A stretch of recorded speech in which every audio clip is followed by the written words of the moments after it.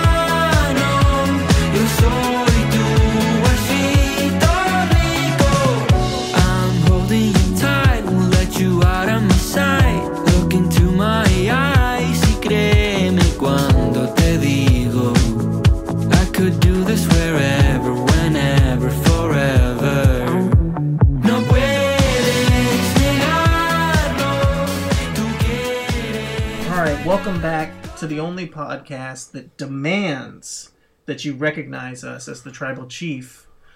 Quentin, this week we are Corvis Gear to commemorate the big, I guess, AEW Big 4 pay-per-views. Full Gear. How you doing this week, Quentin?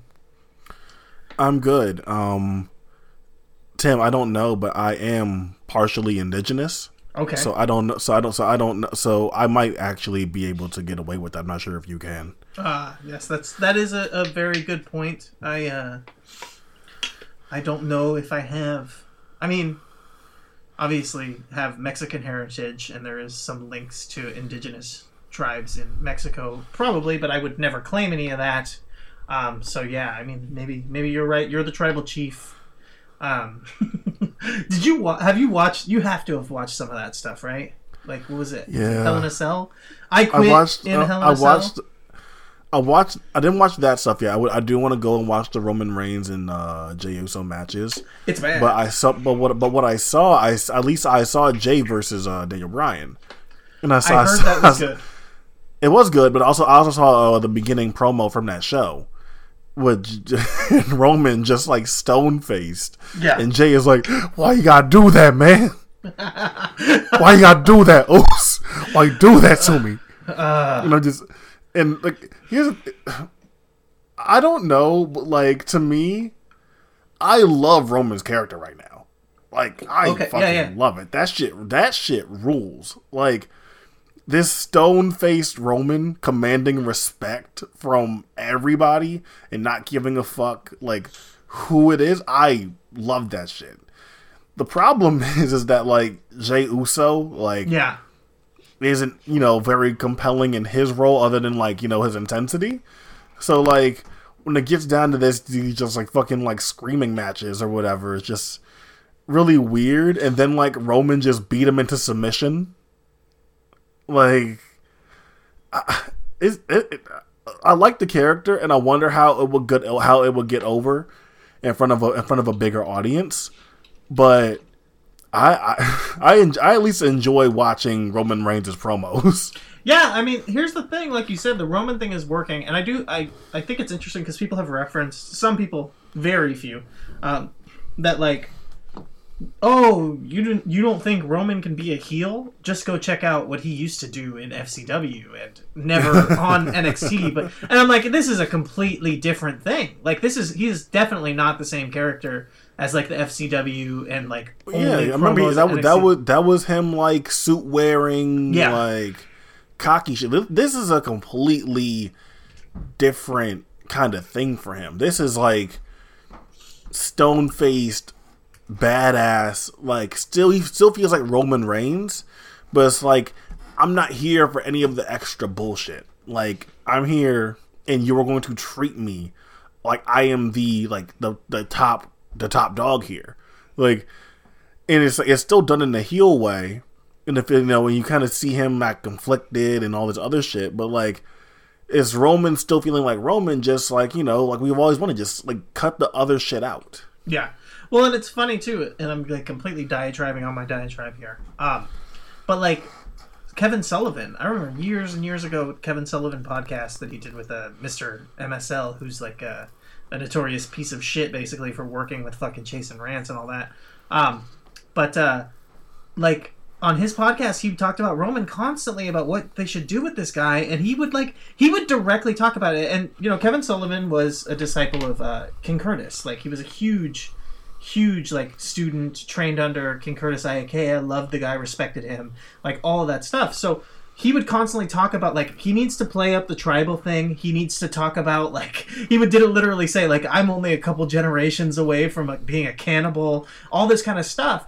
And it was like it sounded fucking crazy to think about, but then you turn around and you see Paul Heyman, and as soon as Paul Heyman's with Roman, he's doing exactly that shit. And it just goes to show. I remember Paul Heyman saying that during like the run up to like the latest like Roman Brock match, or whatever. It's like you are like the descendant of like cannibals or some shit. Yeah, and everyone just like whoa, hold on, exactly. But it goes back. Like I'm saying, it goes back to that. Like people don't realize like Sullivan was in ECW. Paul Heyman was in WCW with Kevin Sullivan. Like those guys have that lineage of that old school Booker mentality. And you're gonna tell me that fucking Paul Heyman didn't pick the brain of Kevin Sullivan? Like these guys think the same because they got that old school wrestler brain where that kind of shit. Like fuck it. Like you take advantage of some stupid shit like that and you do it. The issue with what you're saying is exactly a conversation I had recently. It's a separate conversation but related. With my former podcast host Pete, who me and you were talking about before this, and congratulations to Pete for getting doing some good stuff in his personal life.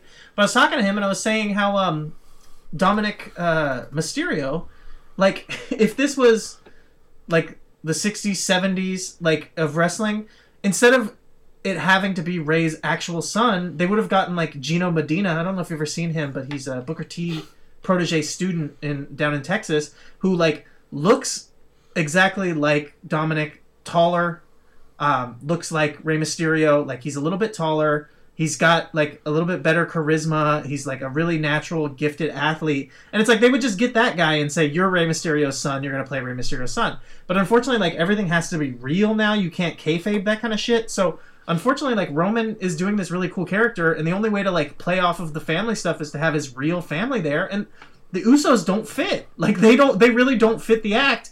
But they're his real cousins, so they have to be the ones who are in there. But it's like you could get different people to play these roles, and they would fit so much better. Like I mean, he is related, but he's not like directly a cousin. But someone like Jacob Fatu, you know what I mean? Like he's a guy who I think would be much better in a role as playing like a second in command heavy kind of guy to Roman, but instead you get the Usos and they just don't have the same vibe, Yeah, like Usos they're intense, but it's like they don't give like Roman. Like Roman gives, I will fucking kill you. Like the Usos, they still like the same energetic Usos. Like no matter if you turn them heel or not. Like you mentioned the Jacob Fatu. Jacob Fatu gives off that same energy. The same energy of like whether heel or babyface, whatever he's working as, is I will actually murder you. Yeah. Just big, scary, violent. Yeah.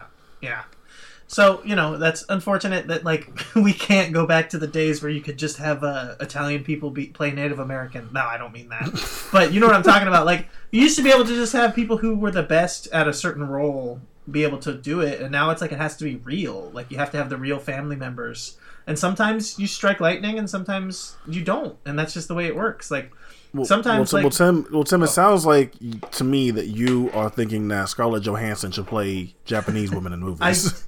I have been saying that. Not even just women. I think she should play Japanese men as well. Good, that's a great point. Yes, I mean, don't pigeonhole her. She could play. Like imagine was Lost in Translation, but Scarlett Johansson plays the main character and she plays all of the extras. I think I heard Scarlett Johansson's gonna be playing Nelson Mandela in the next. Perfect. In a movie about her dying in prison in the 90s, it's called the Mandela Effect film. Yeah. All right, so Quentin, a ton of shit has happened since the last time we talked. Way too much, really. Yeah, some would say. A lot of things have happened. Yeah. Some of them good, some of them bad.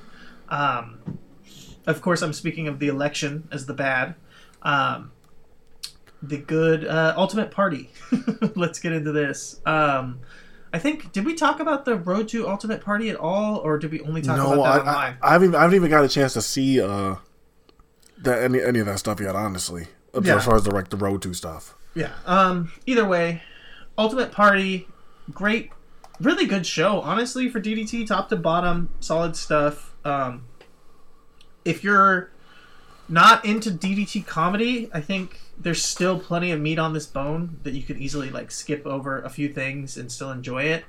I mean, I think DDT is on fire. I think that there's a conversation for DDT as like promotion of the year for 2020, which I know is like it's 2020. Yeah, like it's so, about to say like there's like 5 companies, right? But yeah, like doing a lot of really cool stuff. When it comes to that concept of like being a variety show, I think that there's very few promotions who truly deliver that well. And DDT is one of them that has historically always delivered the variety show style wrestling super well. Their crowds obviously love them. The DDT fans love the shows, and they show up big and they show out when they can. Can't really right now. So, limited when it comes to that, and it kind of sucks because it does hurt the show, because part of what makes DDT shows awesome is the huge crowds, and they're into everything, and they love everything from beginning to end usually. In some weird ways, like you could look at a DDT crowd as being very similar to like that terrible NXT Full Sail thing, where it's like they're really into the heels, they kind of cheer at times, and they're into characters that they're not supposed to, like stuff like that. But it feels earnest, it feels authentic, and usually the company does really good to go with it, and they don't like fight against the crowd. If the crowd wants someone to be babyface, they just make them a babyface, Or the opposite too. It's like if they see the crowd is like not into something, they have no problem being like, okay, you know what, we see that this is not going to work, we'll come back to this later. Yeah, and they'll just completely drop stuff. Like, yeah, so that's the cool thing. It is a bummer sometimes because it makes it sometimes kind of hard to follow DDT, because if you're into something and you don't follow it like super closely, things will just get completely dropped, and you'll be like, what the fuck happened to whoever, and they're just like completely gone. Either way, I don't know how much of this you watched, but realistically, there's like I watched the top 3. Yeah, I was gonna say realistically, there's like a top 5 matches that are all worthwhile. Again, it comes down to DDT comedy thing, because for me, Takagi and Shinya Aoki is worth the watch just for stupid fun. So I'll just start with that for my kind of quick talk about. Shinya Aoki loses due to horny DMs, which is fucking amazing. So it's a weapons rumble match where every few minutes they each get a new weapon, and it's like they get outsiders. They get Dirty Ronald joins in, and then they get stories, basically, like people like giving they use like a specific word for it, but I can't remember it off the top of my head. But it's like people like giving embarrassing information about people. The first one is like Dino and Super Sasha Dango Machine talking shit about not talking shit, but like saying that Takagi was like basically kind of saying that like they were at a bar and Takagi like bitched out with like he could have gotten laid or something, I think was essentially how it was explained, that I understood it. from a translation, which is like embarrassing. Whatever, I guess it was like nothing really. And then Aoki's was like the first one was like. All of these people are like digitized. You can't see their faces; they're censored. And then the next one is Aoki's ex-wife coming in and basically saying that like his ground game is weak, and that he was very very quick to lose or whatever. So basically saying that he's not a good fucker and he busted really fast.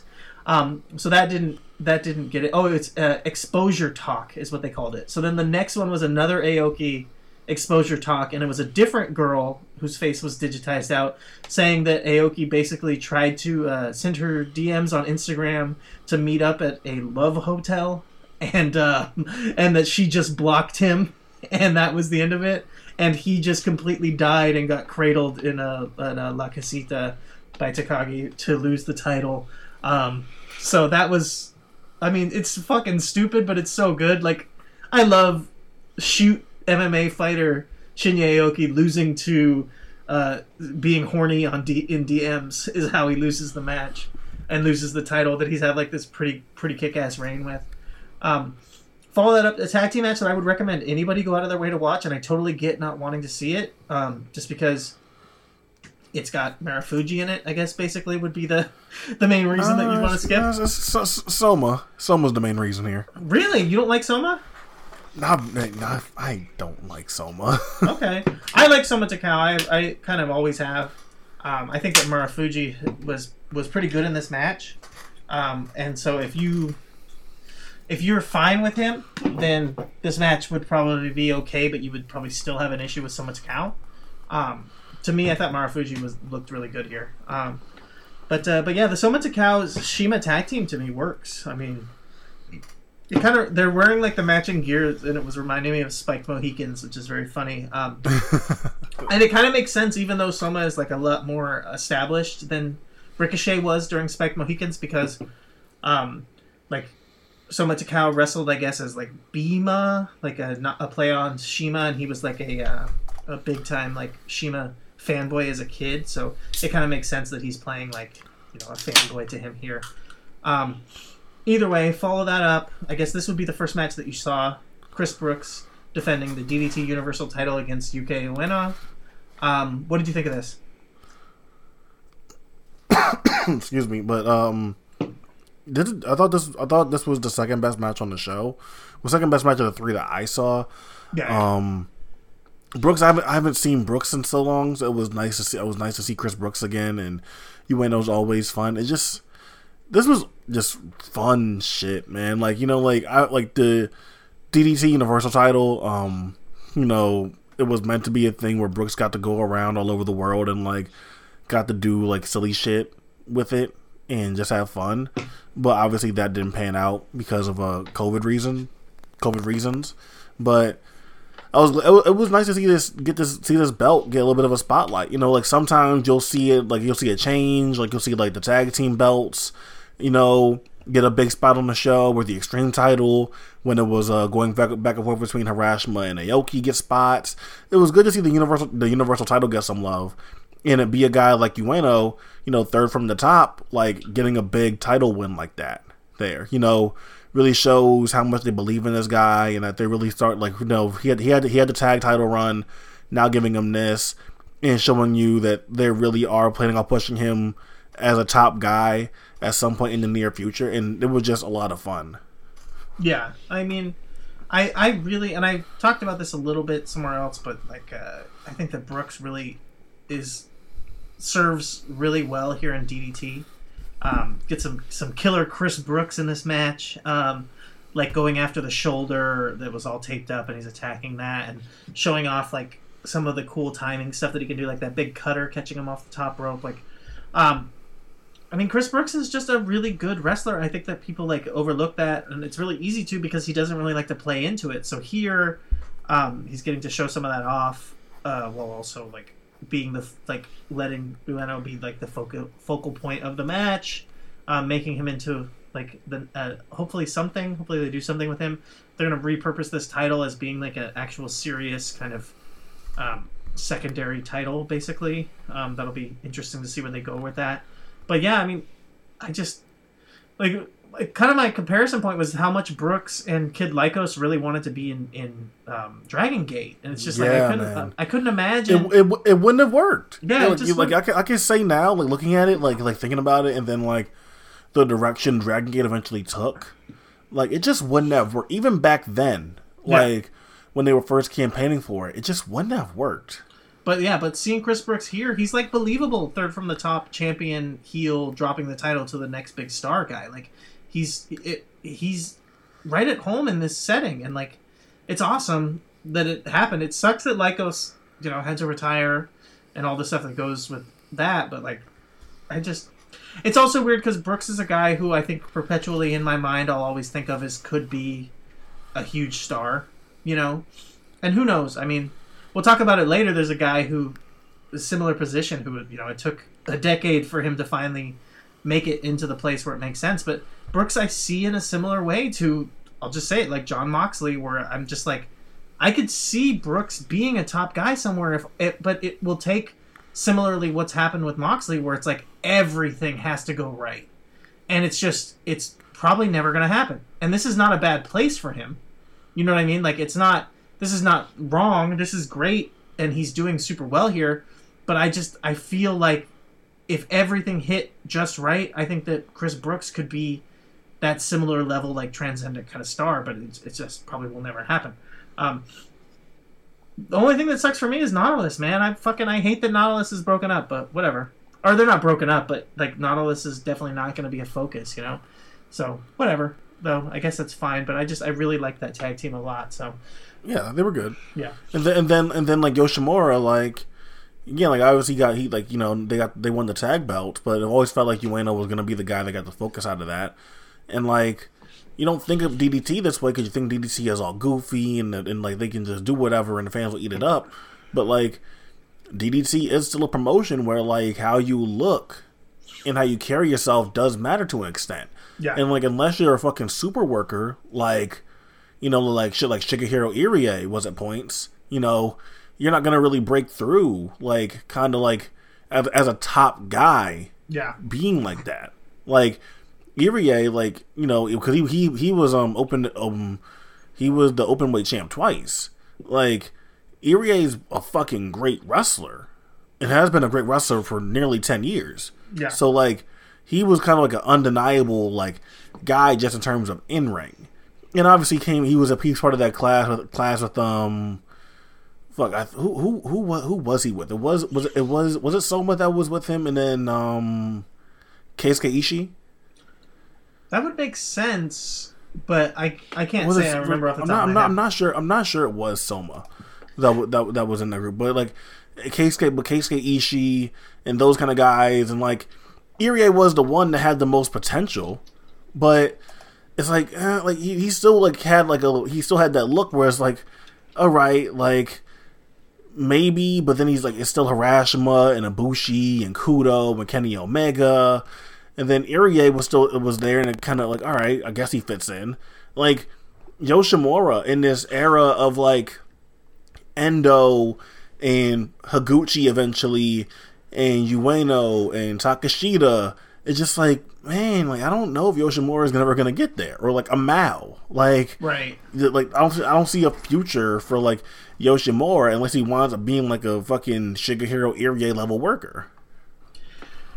Yeah, I mean, the thing that I've said it here, but I think it gets overlooked in general by a lot of people. I've said it plenty of times, so it feels like repetitive. But like, DDT is an idol promotion. You have to understand that, and like, yeah, like he doesn't fit that vibe, and he also doesn't really do comedy super well. Like that, those kind of are your two paths in DDT, is like idol or comedy. And if you don't fit either of those, but you're like a solid, hard-nosed kind of worker, then you can you kind of can't find a place unless you become like you said, like you have to be like a super worker. Like you have to be like insanely talented. So I don't know.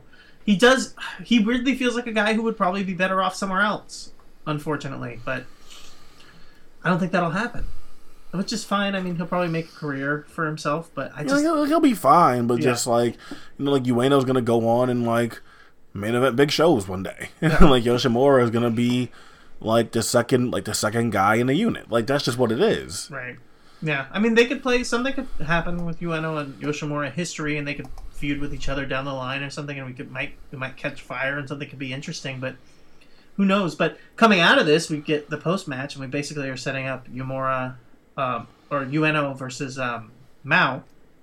Oh hell yeah, hell yes, yeah. Battle of the Battle of Kotobushi Sons. Yes, which is it's weird because Mao. I don't know. Like Mao feels like he's got the more pure Ibushi energy, with the like getting injured, disappearing to England, like seeming like he's not focused. Like he is more pure Kotobushi chaotic. He has the Ibushi energy, and then Ueno has the current Ibushi look. Yeah, so. Exactly. So it is definitely going to be interesting to see how that ends up. Follow that up with a very weird fucking match. I think I was a little bit taken aback by it in this setting, but when I kind of heard, give a shout out to John over on Wrestling Omakase, kind of make the references to 90s All Japan. I think that's why in this setting this match seems so weird. I mean, I should have gotten it because it's Jun Akiyama in there, but this was like they were trying to like randomly put a 90s All Japan match in the middle, like in the semi-main event of a DDT show. It wasn't like purely like completely fucking King's Road, but it was like there was a lot of references to King's Road stuff, and they were doing some like learned psychology stuff. And it does make me think like, can you?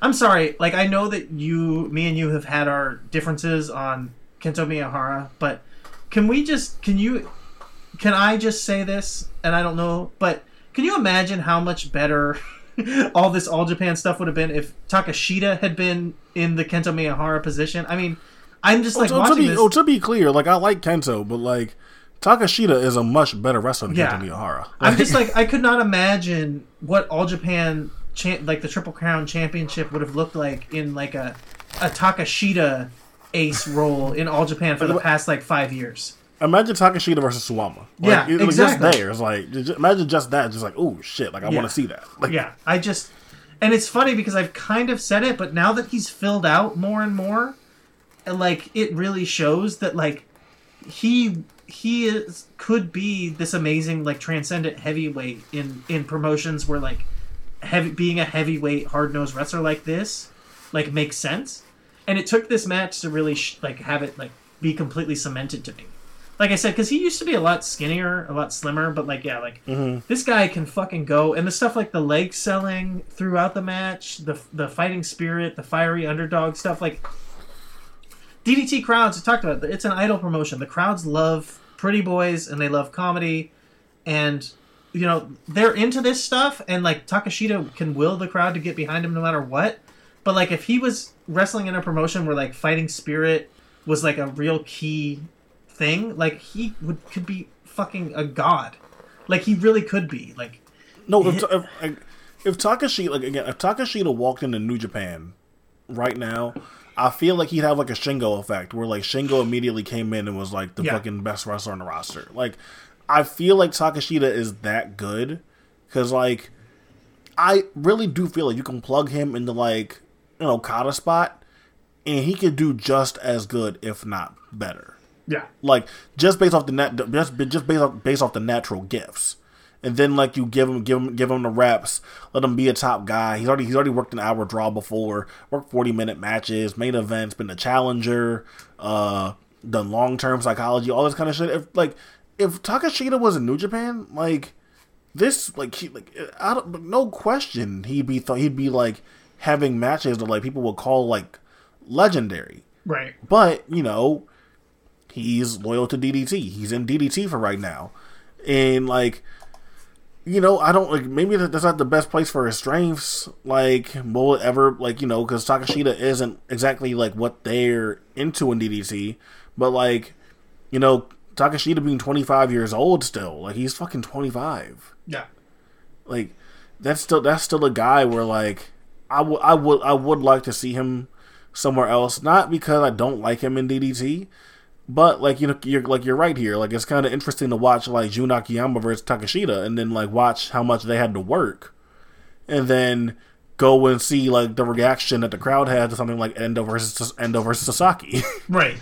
Which, like, I get it, because, you know, Endo Sasaki, like, this is the, I guess we could transition, I don't know if you care, transitioning into the main event now. Go ahead. This is, like, the best possible version of the LIJ bullshit that's going on right now. Like, these guys delivered that, like, interstable, like, feud war thing, the drama, all of it. They, like, played it up to the hilt. Sasaki coming out with the fucking corpse paint on. Like, this is awesome. The match itself, to me, the work, everything, like, I really liked the way that they opened up. They brought the intensity, like, but in a really kind of, like, I don't know, trivial way, just, like, moving quickly, you know what I mean? And it's just, like, not really, like, aggression, but more just, like, fast-paced. It's not really, like, it's not, like, it's urgent, but then it doesn't really feel like it's meaningful. Yeah. Either, kind of. Yeah, so it's just, like, this is, like, again, like I was saying, this is the best possible version of, like, what people want out of the LIJ thing, because it is, like, it's very superficial. And I've kind of compared the LIJ and Damnation. I feel like it's a pretty easy comparison to make, but I've literally heard very few people make it, which I find very, like, super odd. There's very clearly a connection. Yeah.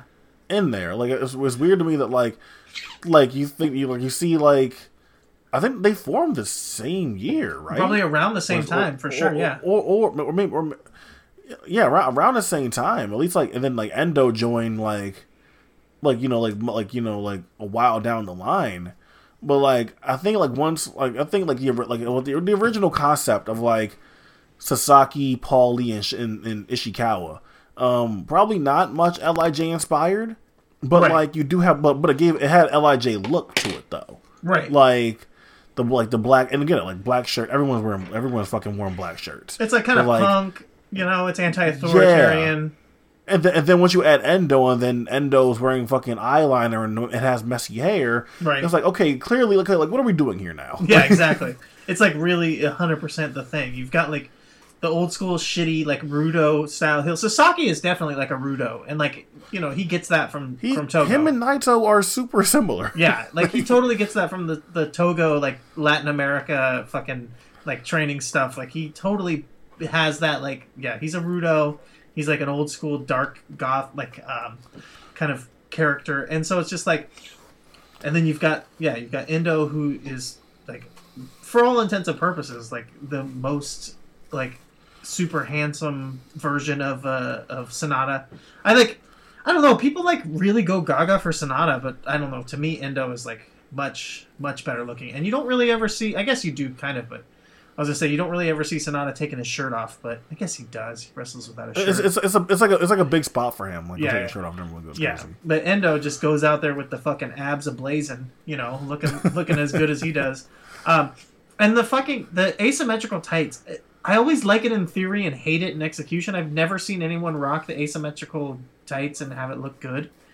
Yes, it doesn't really work. Like, it doesn't. I don't know. I'm trying to think. Has anyone ever made that work? No, it's never looked good. I always like it in theory. Like, I think it's a cool idea or whatever, but it doesn't work.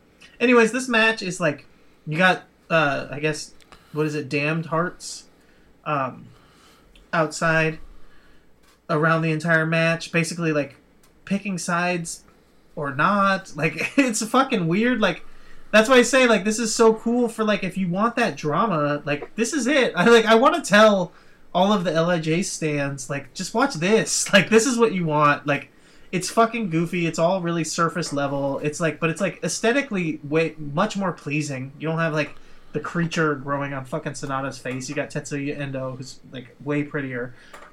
You've got just, like, they don't give a fuck. They're not trying to even pretend like it makes any fucking sense. You've got, like, the same people going back and forth interfering on different people's behalves. Like, you know what I mean? Like, they've got the same stable as outside, and sometimes they cheat for fucking Sasaki, sometimes they cheat for Endo. They don't care. You know what this almost feels like? Like, I don't mean this as an insult, but it's like when it's almost like a really good, like, it almost feels like a really good, like, SNL, like, parody. Yes. Of, like, something stupid going on. Right. Like you see, like, here you are, have Damnation in this split, and everything that's going on between Endo and Sasaki, and then, like, how the faction is acting on the outside as things happen. And then, like, in the real version is you have fucking Evil turning and joining Bullet Club. Right. And Dick Togo's here for some reason. And it's like, what the, like, it's like, okay, like, you like it's like a really good, like, SNL parody of something being stupid in real life. Yes, exactly. And that's why it rocks. You know what it is? It's not even SNL, it's Mad. It's not even Mad TV, it's Mad Magazine. Like, you know, it really is like that level of, like, crude, stupid parody. And the fact that in the end they're just, like, back together. That rocks. That rocks so hard. Meanwhile, the match itself, like, had some good stuff. There's some leg work and some leg selling by Endo that's, like, novel, but, like, at the same time they didn't really go all out, and they weren't trying to have, like, some epic, like, storytelling match. You know, they were just, like, fucking around. They brought, like, some sense of urgency is a great way to describe it, without, like, having any real violence or intensity. But that's okay. Like, again, this is meant to be kind of goofy, but it, like, if you look at it as, like, a lampoon of the LIJ stuff, it's, like, perfect. It really is. Like, there's some times where, like, sometimes a satire can actually become, like, the actual best version of something. It's, like, super rare. For what it's worth, like, we're not saying that this is a satire of this match. It's like, but just like when you, like, look at it though, it does, like you could, how similar LIJ and Damnation are. Like, it's easy to look at this and be like, man, this almost feels like a parody. Yeah. Well, what I was gonna say is, like, Starship Troopers, the movie, right? By Verhoeven as the director, and, like, he's so entrenched in, like, doing, like, a satire or a parody version of, like, a nationalistic, like, right-wing reactionary, like dystopian future, that it becomes, like, the best version of that story. Like, even though it theoretically on paper is being told by someone who, like, disagrees with it. Like, you know, and, like, that's kind of, like, where this situation is. Like, and again, that's not intentional. Like you said, they're not trying to do a parody of that, but that's what this ends up feeling like, where it's like, this is, like, becomes, like, this amazing version of this story where you're, like, parodying it, but it's, like, almost like you're doing a tribute to it, in a way that, like, they'll never do. New Japan would never let them have this, and that, like, this is what makes it work. Why wouldn't a group of all fucking shitty heels, like, just, again, like, trade alliances back and forth, constantly trying to fucking undercut each other, constantly trying to, like, backstab each other, only to, in the end, just be like, actually, it's cool, we're all buddies. Like, come on, like, how do you not, like, think that that's the perfect way to tell this story? Like, you know, so yeah, that's where I came out of it. I thought that this was great. The work, everything else about it, like, fine. I don't know. What did you say? What would you say was the best match of the ones that you watched? Akiyama versus Takashita, okay. But, like, obviously, like, I'm a big Takashita guy, and Endo and Sasaki, like, they can both be, like, pretty hit or miss in big spots for me. And, like, this story with Damnation wasn't exactly, like, you know, it's not for me. So Takashita versus Akiyama was my thing. Okay. Well, what did you think of the main event? Main event was fine. Like, as far as the work, I thought Endo did good selling and everything that you pointed out. I thought kept the pace solid for a 27-minute match. But, like, it's like, as far as, like, the other, like, storyline elements, like, I guess not something I really care about. So at the end of the day, it's coming down to the work for me. It didn't really get me invested either way in the story or the outcome. But as far as the work side, it's like you said, it's like the best possible version of those dog shit Evil versus Nitro matches. Yes. All right, so Power Struggle, New Japan Power Struggle, 2020. We get the worst possible version of the Evil versus Naito match as the main event. No.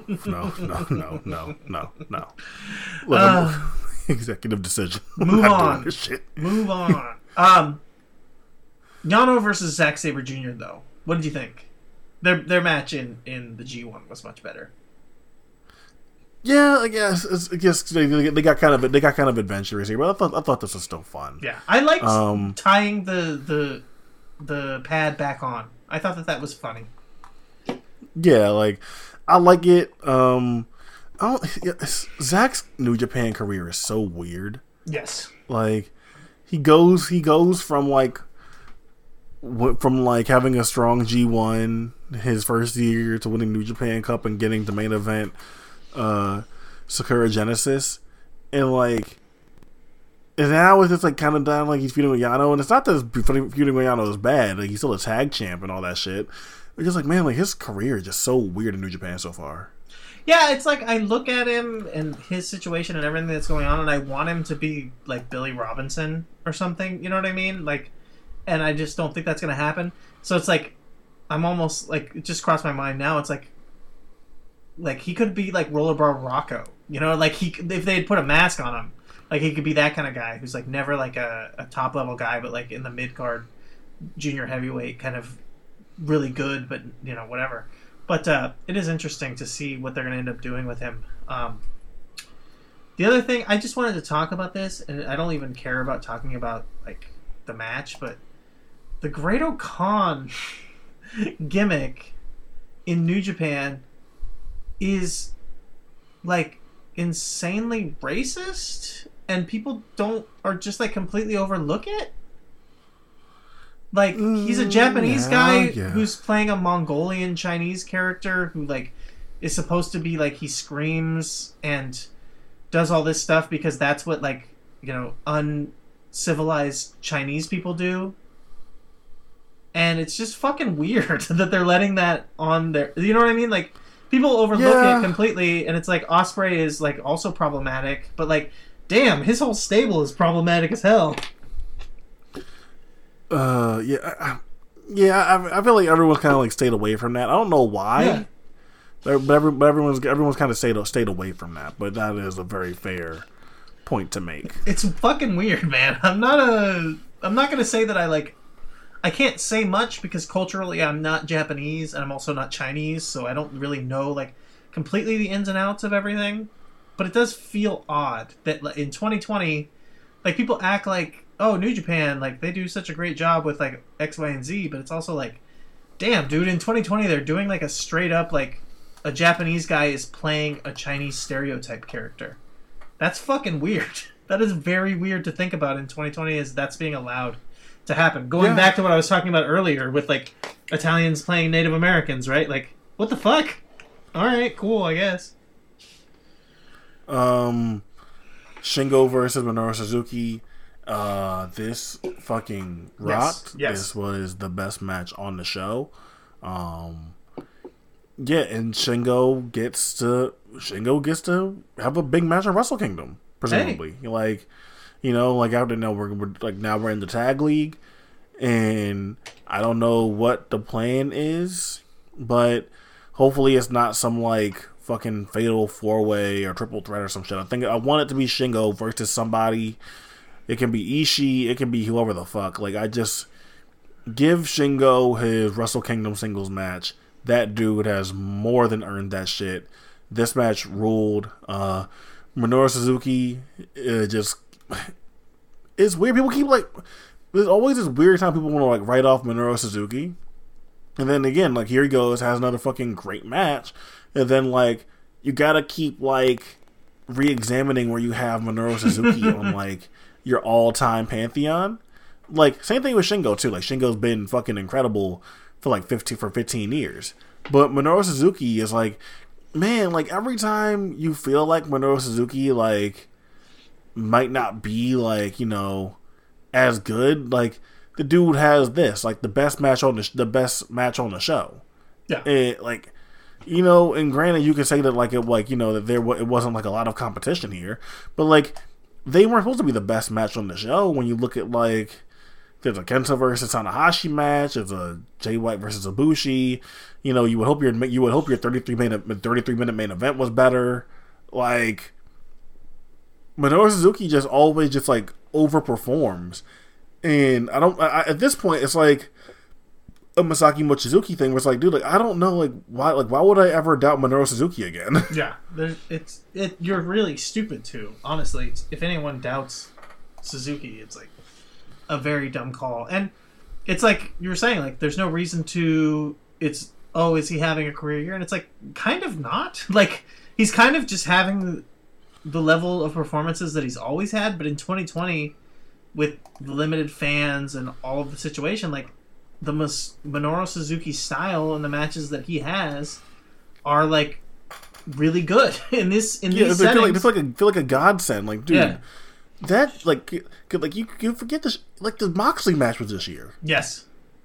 Or fucking the Nagata match from the first round of the New Japan Cup. Yeah, it's unreal. He's also, that is fair that he's also getting really good opponents this year for him and his style, but it is like he is not ever like shitting the bed. He's always 100% delivering, over delivering, giving you exactly what you want. But it is like, damn, like he's getting like Shingo, Nagata is whatever, Moxley, like he's getting good opponents, and he was in the best G1 block. Got to go against Shingo, Jay White, Ibushi, Ospreay, Okada, like Ishii, like dude, he just got a good draw this year, I guess.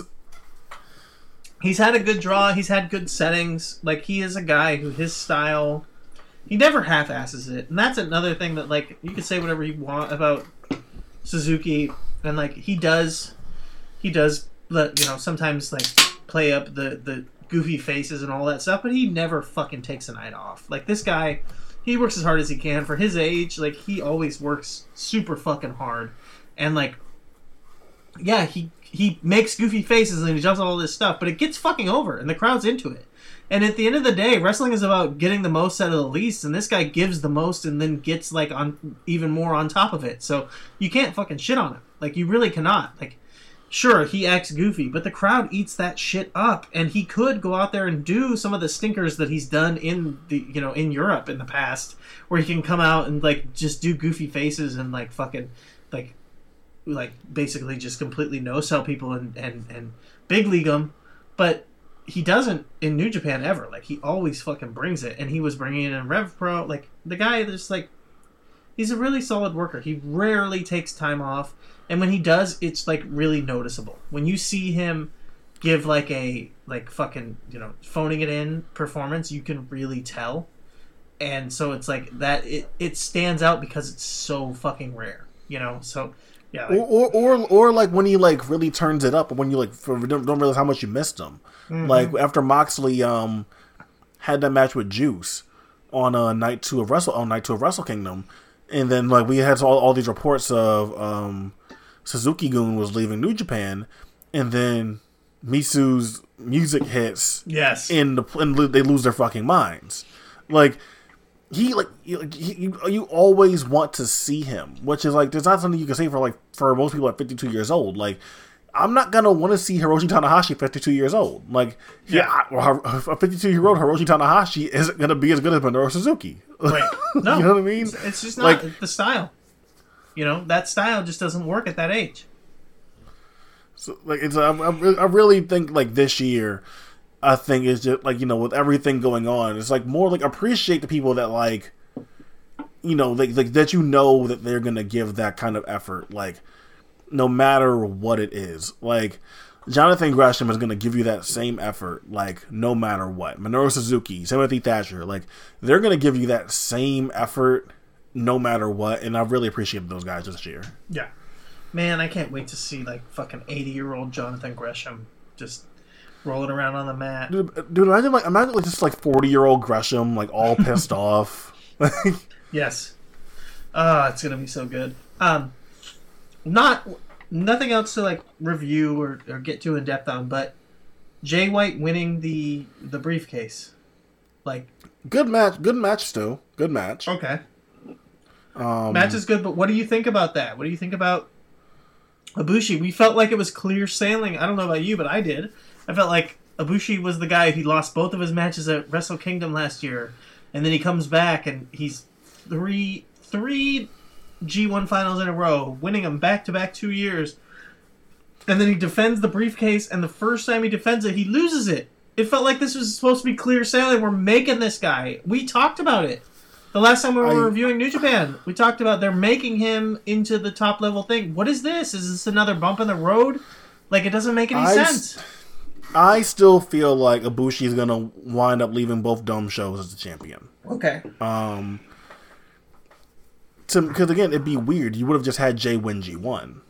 Right. You know what I mean? Like, so I still feel like the plan here is for Ibushi to leave both nights as the champ. Because now look at it.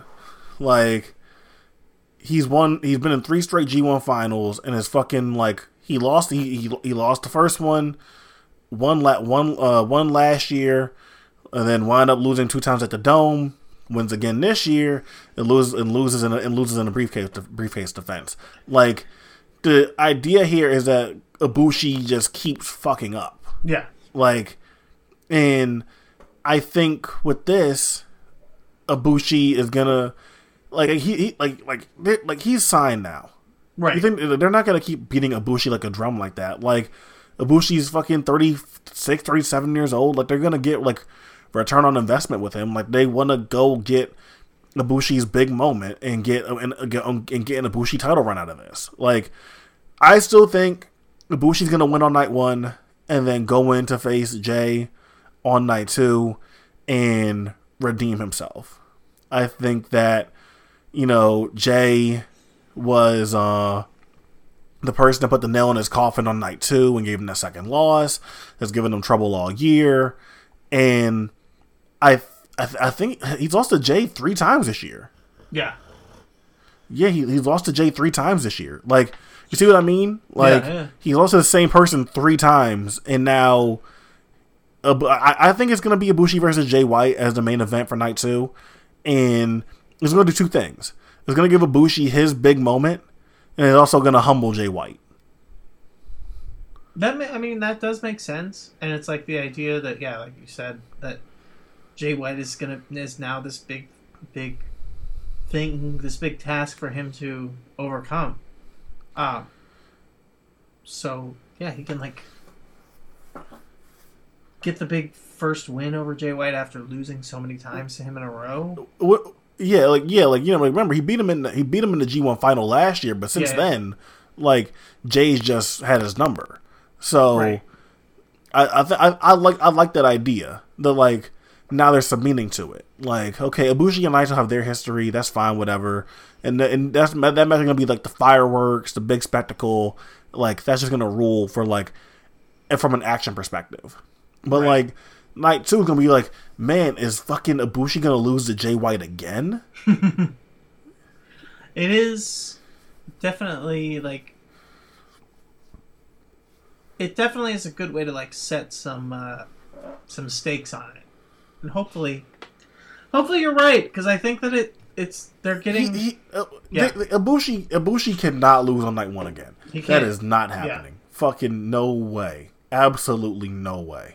And Jay White being the best heel in wrestling is a great big bad for him to overcome. He wrestles a fresh Jay White after he has like a big long knockout drag out fight the night before against Naito and wins the titles. And then he's going into the second night with Jay White ready to pick the bones, and he wins again. This is what happens, like, with New Japan characters' arcs too. Like, Ibushi gonna have his moment, but like, in order for like someone to take that next step in New Japan, a lot of the time they gotta get humbled. Like, that's how they do it. Like, not in like the events, like, I gotta break you down and build you up kind of way, but like, you gotta have that first big failure. Yeah. Like, everyone kind of shits on when Naito didn't win the belts in 2018 or 2017, whatever the fuck it was, 2018, yeah. But then Okada goes on to, like, keep setting this record title reign, and then the momentum keeps building and building and building to when Naito's in this position again, and it's like, okay, hold on, shit, like this is the moment, like this is it, like right. Everyone can say like, oh, it worked, it was the right thing to do, it worked. You could say like, was either one wrong? I can't really say, but you can't sit there and tell me that they did the wrong thing when you still see we still see the result they got. Yeah.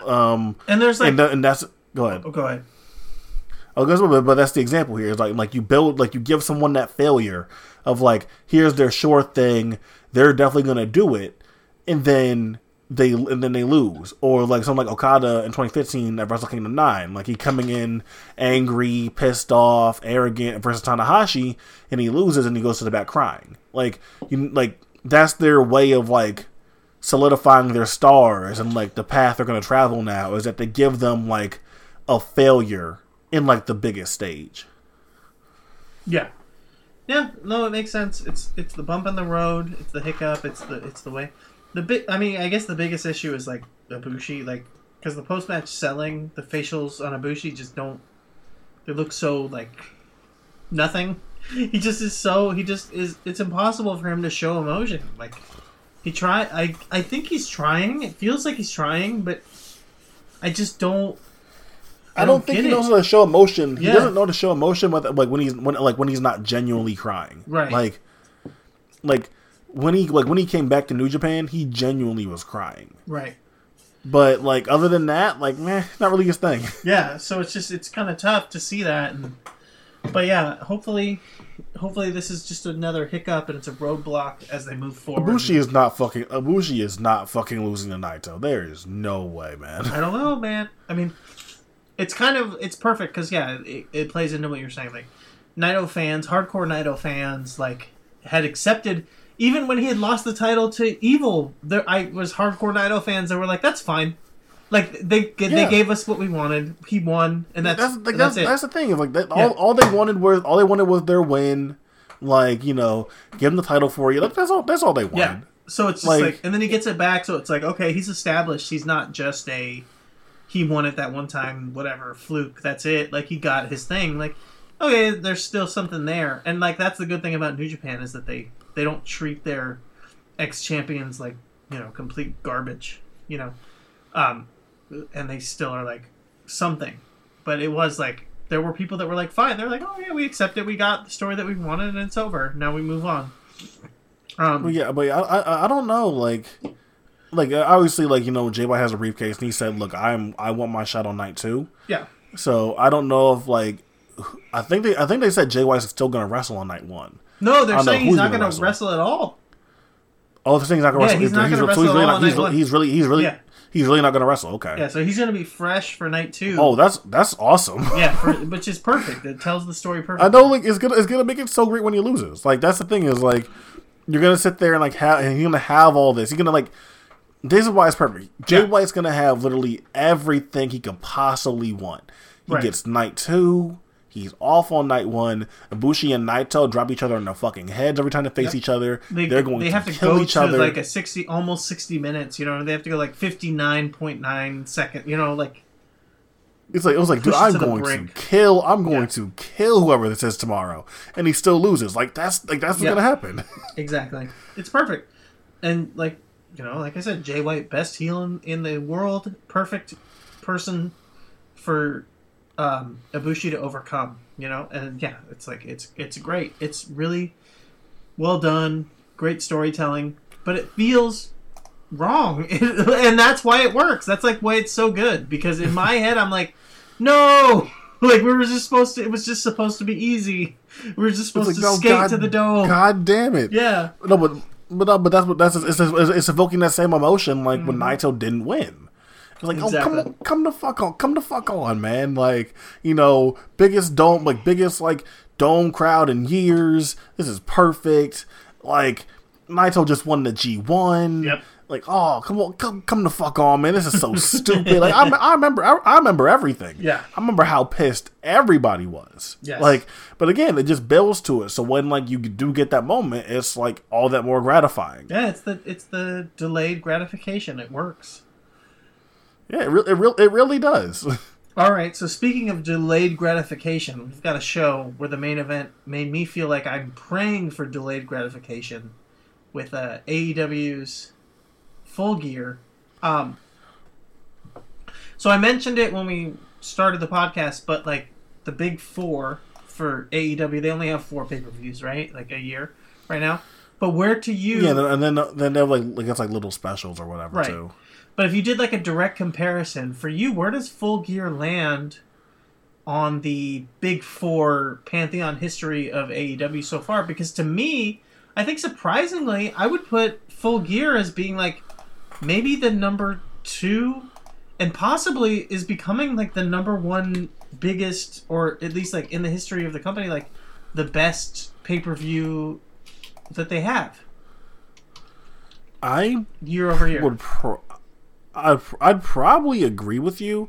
I have to go look at the card from last year, but I think look this year, I have no problem saying I'm not sure this isn't the best AEW show ever. Right. I really do think that. So let me go through here. Bucks versus Proud and Powerful, Pac versus Page, Spears Janela, SCU versus Private Party versus Lucha Brothers, Riho versus Emi Sakura, Jericho versus Cody, Kenny versus Moxley. This is a solid card. I could see saying that, but then I probably would still have. I'd probably have like still maybe like Double or Nothing over that probably. Okay. But I will say about Full Gear, right? Like, yeah, year over year. I think that like, yeah, I think that in terms of hierarchy, like, I think I would say it's second. I think that like, and that's a good way to do it. I think that like, All Out is like the big like summer blowout kind of thing, or like or fall close to like end of summer end of summer kind of thing, and then like December is like, oh shit, like where are we gonna go from here? Right. It's like the reset, but yeah, like also showing you that like that doesn't mean that we're not on our game. Yeah, that doesn't mean that we're like coasting. Like, you know, like WrestleMania season, you know, after the Royal Rumble, everything is like biding time, really. Right. Like AEW has nothing where it feels like that yet. Yes. Yeah, so far. I mean, yeah, I'm looking at it, and it's like in the pantheon of the stuff, Full Gear like continues, or repeatedly 2 years in a row, Full Gear feels like number 1, number 2 is definitely very fair. Like in the pantheon. And I really do feel like this show is probably the best AEW show ever. But like, I know there's at least one match where I know I'm a lot higher on it than like it seems like a lot of people are. Right. So like that's probably that's probably the thing there for me. That's a giveaway, I guess. We'll talk about it. It's not I don't know. I think that you're higher than me. We'll see how far off we are. But we open up. Did you watch the buy-in match? I did not. I was gonna watch the buy-in because I thought Cassidy versus Silver was on it. Then when I heard that moved up, I just stuck with the main show. Serena Deeb defending the NWA title against Allison Kay, AK-47. It's fine, but it was like, I don't know, too much of the match was playing off of like weird interpolitics between AEW and NWA stuff, and then obviously the post-match Thunder Rosa shows up. So it just feels like they're focusing too much on that kind of palace intrigue when it comes to what the fuck is the deal with the NWA to let you like focus on the match. That said, like I said, the match was good. Serena Deeb is a good champion for the NWA.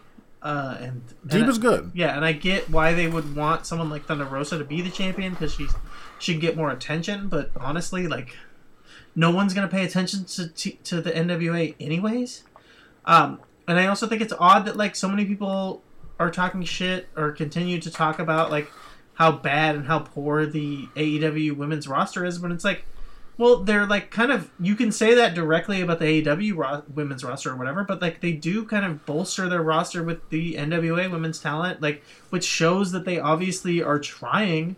Like, and they know that they don't have the strongest women's division, so they fill it out with, like, women from NWA intentionally. And, like, these are two of the best female wrestlers on the planet who aren't signed to WWE. And that's, like, the other issue is, like, if you're a female wrestler who wants to, like, have a chance to do something, like, WWE is the place to be. Like, WWE's women's roster is the only roster that they treat well. It's the only roster that they book properly.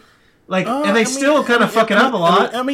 Impact, they treat them well. Yeah, but Impact for the most part. But I'm saying, like, WWE, the only roster that they have that they treat well is the women's roster. They don't book the men well. They only book the women okay, and they let them have good wrestling matches. You know what I mean? Like, if you want to be a good wrestler, like, WWE is probably the place to be for the mix of actually getting to have good matches, being booked pretty well, and making a ton of money. Like, that's the place to be. Like, I could totally see as a man, like, as a male wrestler, you don't necessarily say, like, 100% sign with WWE. But, like, as a female wrestler, like, yeah, there's no reason not to. They don't really fuck around with the women as much as they do with the men. So you can, like, be a really good wrestler in WWE. Like, obviously, Deonna Purrazzo got fucked over, but whatever. But for the most part, they, like, actually treat the women with some respect. So it's not... I think that Deonna, like, mainly got, like, screwed there. Just, like... She clearly has like a super high talent level, but like there were already people that just were ahead of her. So right. It was a very weird thing. Like Tegan, Dakota Kai, Candice, at that point Mia Yim, like there were a lot of people that were like ostensibly ahead of her. Right. And like that sucks because like Deonna is super talented and she should be like the face of a division somewhere, but like she's like the only example really. I guess maybe Bianca Belair right now, where it feels like they're just kind of like not doing what they should be doing with her. But okay, like for the most part, they usually like okay, we'll just stay out of their way, let them have the good matches right now. Right. Well, and to be fair, Bianca Belair is black. So it is still WWE. So it doesn't matter. Like you have to keep. When I say something like they treat these people fairly, you have to always remember that it's WWE, and they're never going to treat a black wrestler fairly. Like we just have not seen that at all at this point.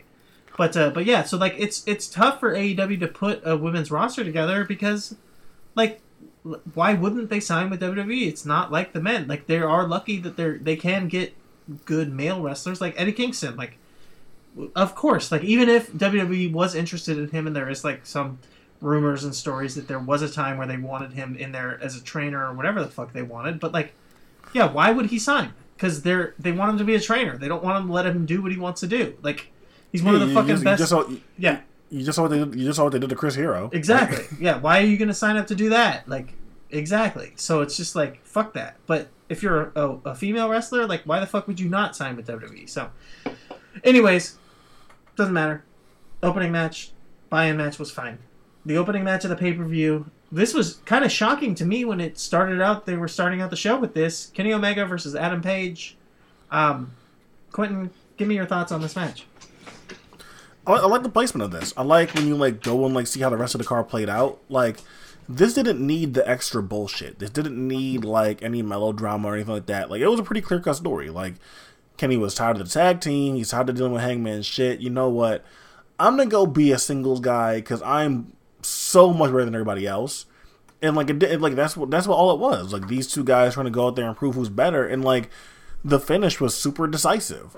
Like, Kenny just straight up was better than Hangman towards the end. And Hangman fought like fuck to get out of that, One-Winged Angel, but everything about that finish, and like it was a great match. It was super good back and forth. I can't wait to see these two face each other down the line again in 2021. But like this was just made it super clear how they're presenting Kenny, that Hangman is not on Kenny's level right now. Like we saw Kenny turn it on and be like, look, you guys cannot fuck with me. I am really I'm really the best wrestler here. Yeah. And this was perfect. And opening the show with this, like you said, like to me, I was kind of shocked, but it was great. It was the best way to do this. I don't want them to fall into this trap of doing this all the time, because it is a WWE trope that a lot of people have bought into at this point. A lot of people have bought into the WWE trope where, you know, the only matches you want to be in is the opener or the main event, and everything else is whatever. Everything else is card filler. But you want to be in the opener or the main event because the opener, you know. And to me, I like an opener match that is a low stakes but can still be high octane match with like people who are trying to earn their spot to being higher on the card, so they're giving it 110% or whatever. I think that something like this worked really well here in this setting, and I thought this was great, but I don't want this to become the trope where you basically make the opening match of the show is the second most important match on the show, and then the main event is the most important match on the show. Like, I don't want them to fall into that. In this one setting, I thought it was done well. I just don't want it to become the thing. That's fine. But the story of the match was phenomenal, but not just like the work on the match. But this is why AEW is so fantastic right now as a wrestling company. Is like, this story was told not just in the match, but this story was set up. This story was built to. This story, the commentators knew the story and were telling it. JR interviewed Adam Page backstage, and he asked him, you know, how do you feel about the match? He says, you know, I'm confident. I know everything. I've been watching Kenny. I know everything that Kenny has, and I know every counter for it. And JR says, I don't think that whiskey in your hand is the first one you had today. I don't think you're as confident as you're saying you are. And, you know, I think that you're spooked. You got the jitters. And JR's putting over the storyline on commentary. They put over the storyline in the commentary. You watch the match, and Adam Page is countering everything that Kenny has. He's got counters. He's got everything he can for Kenny the entire match. It doesn't fucking matter. Adam Page might know Kenny in and out. Adam Page might know what to expect. He knows what's coming. It plays into even the finish. At every point in this match, Adam Page was never thrown off. He was never off his game. If anything, Kenny Omega was thrown off when his knee gets tweaked and he has to grab a fucking front face lock to like steady himself because his base is off, and he has to make sure that his leg is fine before he feels comfortable moving forward. Like, in the entire match, Adam Page is never off of his game, but it doesn't fucking matter. He's in there with the best wrestler on the planet. He's in there with a guy that you can 100% know what's coming, and there's nothing you can do about it. Kenny Omega is going to, like, steamroll you. You can be prepared to counter everything he has. You can be prepared. You can have watched all the footage, and there's nothing you can do because this guy is too damn good. And that was the story that they told. It doesn't matter. Like, all that shit doesn't matter. It all goes out the window once his knee's actually in your face. Yes, exactly. And that's the story that they told. They set the story up. It's fucking beautifully executed here to where even at the last moments, there was never a time where Page was out of it. Page kept fighting. He kept fighting, and he kept fighting until the second that the One-Wing Angel hits, and then bang, it's over. Lights out, and you're done. And that was like why this match, like, the story was told perfectly. The way that they delivered it, like, everything about it. And that's why it still leaves that, like, what's next kind of thing. Because it is, like, there's no way Kenny can just be that good every day. There's no way that a guy can be that, like, excellent at wrestling that even if you can get countered, even if someone can see your fastball coming, that they just can't do anything about it. At some point, Page has to be able to catch him, right? So that's why you want to see it. You want to see, can he catch it? But at the same time, you're like in awe of seeing Kenny Omega being as good as he is, that you want to continue to see him be that great. It's like such a great story.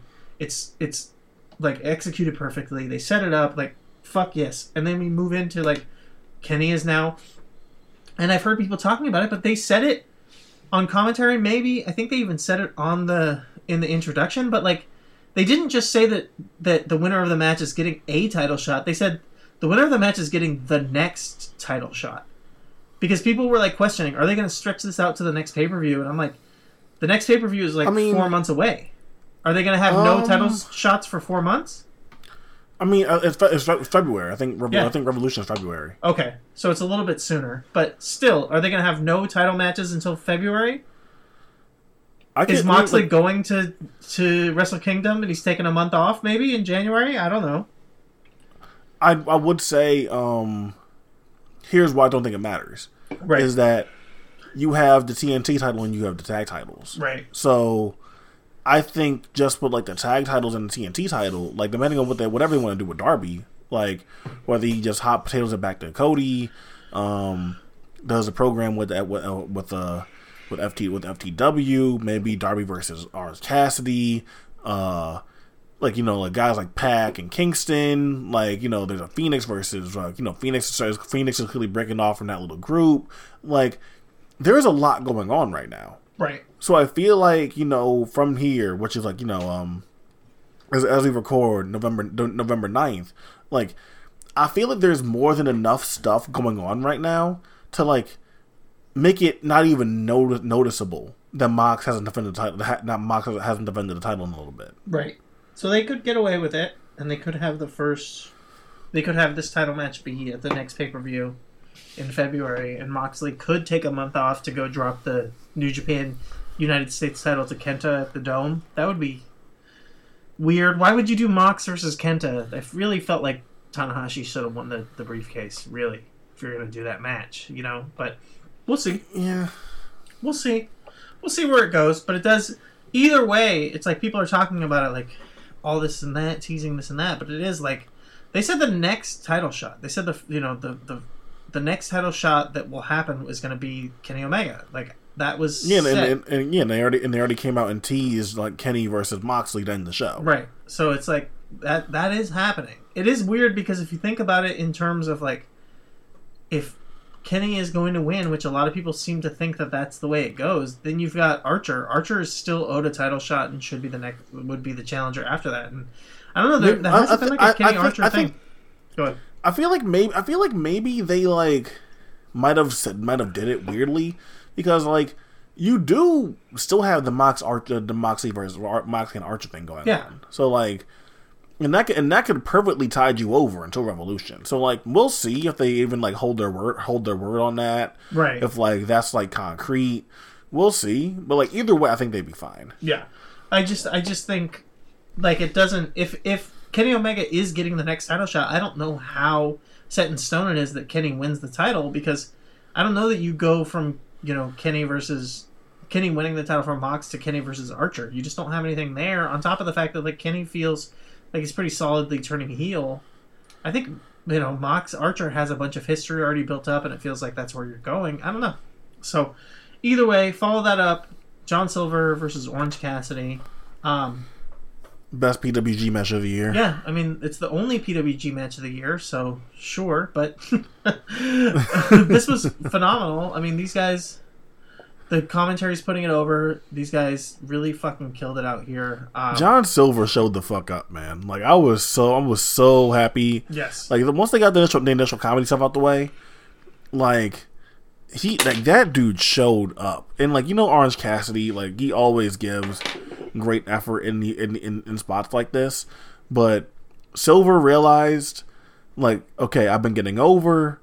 I've had the BTE thing is going well for me, like my personality, but guess what? I can work, and I'm gonna go out there and show that I can work. So like, he's gonna be funny, gonna be like the goofball on BTE, and then shows, yeah, I can go out there and have matches like this too. Have you been watching the BTE stuff? Yeah, I've caught up on it the last. Yeah, because I know that you're the only. So. You're literally the only person I know other than Dave Meltzer who watches BTE. So, how has Silver? Not great company. Not the best. How has Silver been on BTE? Because I get like he's goofy and the people are starting to like him, but like he's hilarious. He's funny. He's complete comedic relief. He's super fucking funny. And like he gets a lot of screen time for it. The Dark Order are hilarious in general. Like, you know, right. getting to see like them like turned into like, you know, because they were so fucking serious and broody at first, and then, so to see them like kind of like slowly devolve into just being like goofballs has been the best thing about this. Like Evil Uno, Stu, Silver, Reynolds, Alan Angels is all like fucking like goofing around backstage. That shit rules. That is like the perfect goof troop wrestlers, honestly. Dude, I would recommend watching some of the more recent BTE stuff just to see the Dark Order. Yeah, It seems like it. I mean, it's very funny to see the only Dark Order motherfucker on the show is John Silver here. There's no other Dark Order on the show. Yeah, like Brody Lee is nowhere to be found. He's becoming the thing. I loved him hitting the. He used to do like a torture rack, Blue Thunder Bomb, but he does just like the torture rack into like the F10 or whatever, like the big crazy throw. I loved that. But yeah, both these guys are so good. Both these guys. I'm back at PWG. Both these guys are so good at being goofy comedy, but also being able to turn it up and like be serious wrestlers. Like that, you have to respect how good they are. You know, like it's just.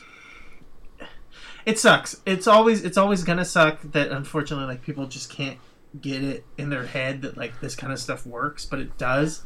But it doesn't fucking matter if you know Cornette understands it, because fucking AEW gets it. Tony Khan can learn. Like I heard him on the interview recently, and he's like talking about like Orange Cassidy was one of the guys that he just didn't get, and now Orange Cassidy has been on pay-per-views like at least how many, like 3 in a row I think this makes. Dude, like here's the thing, like when you look at the next wave of AEW's like people who could be stars in AEW, like. From your initial, like, you know, Moxley, Omega, Bucks, Cody, and then the kind of next tier, like the MJFs and Hangman, your next stars are fucking Darby Allin, Orange Cassidy, and like maybe John Silver. Right. And that's insane. That's like incredible to think about. Well, especially for guys like me and you. Fucking Ricky Starks. Like, Ricky Starks, too. Like, your like next wave of AEW stars is, like, John Silver, Orange Cassidy, Ricky Starks, and Darby Allin. Right. Guys that me and you have been talking about for years at this point. The guys who we're scared we're going to be another lost generation of wrestling who just don't get the chances, don't get the shots. And that's why AEW rocks. I fucking love AEW because these guys are getting a shot, and they're not just getting, like, a cursory, like, oh, okay, like, we'll let you go be on TV. They're like, if you get over, then you fucking get over, and you get to move forward, and you get pushed in bigger and better places over and over again. Like Ricky Starks is in the same like group as Brian Cage, former Impact champion, like Staple and Lucha Underground, like all this shit, right? Ricky Starks is getting to the point where like he's looking like the Shawn Michaels of the group. Yeah. Like AEW just like, and then on top of that, you still have like a Will Hobbs, like a project guy, right? That they can work on, or like a Wardlow, a guy that they can still work on and take their time with. Like, so they're gonna have their big muscle guys that can be intimidating, like every pro wrestling company does, and not that they're wrong for doing that. But then like your next guys after that you might be able to flip a switch on are Orange Cassidy, Silver, Darby, and Ricky Starks. Yes, like, that's crazy. It rules. It's awesome. But speaking of Darby, the next match is a big match for Darby. Before we get into it, where do you come down on Darby being a piece of shit? Because, you know, there's a lot of wrestlers who are shitty. The Darby stuff and the Darby stories they sound very bad, but I don't know how, I don't know how much they are, like, beyond just being, like, a shitty boyfriend, or manipulative, all that stuff, but it fucking sucks.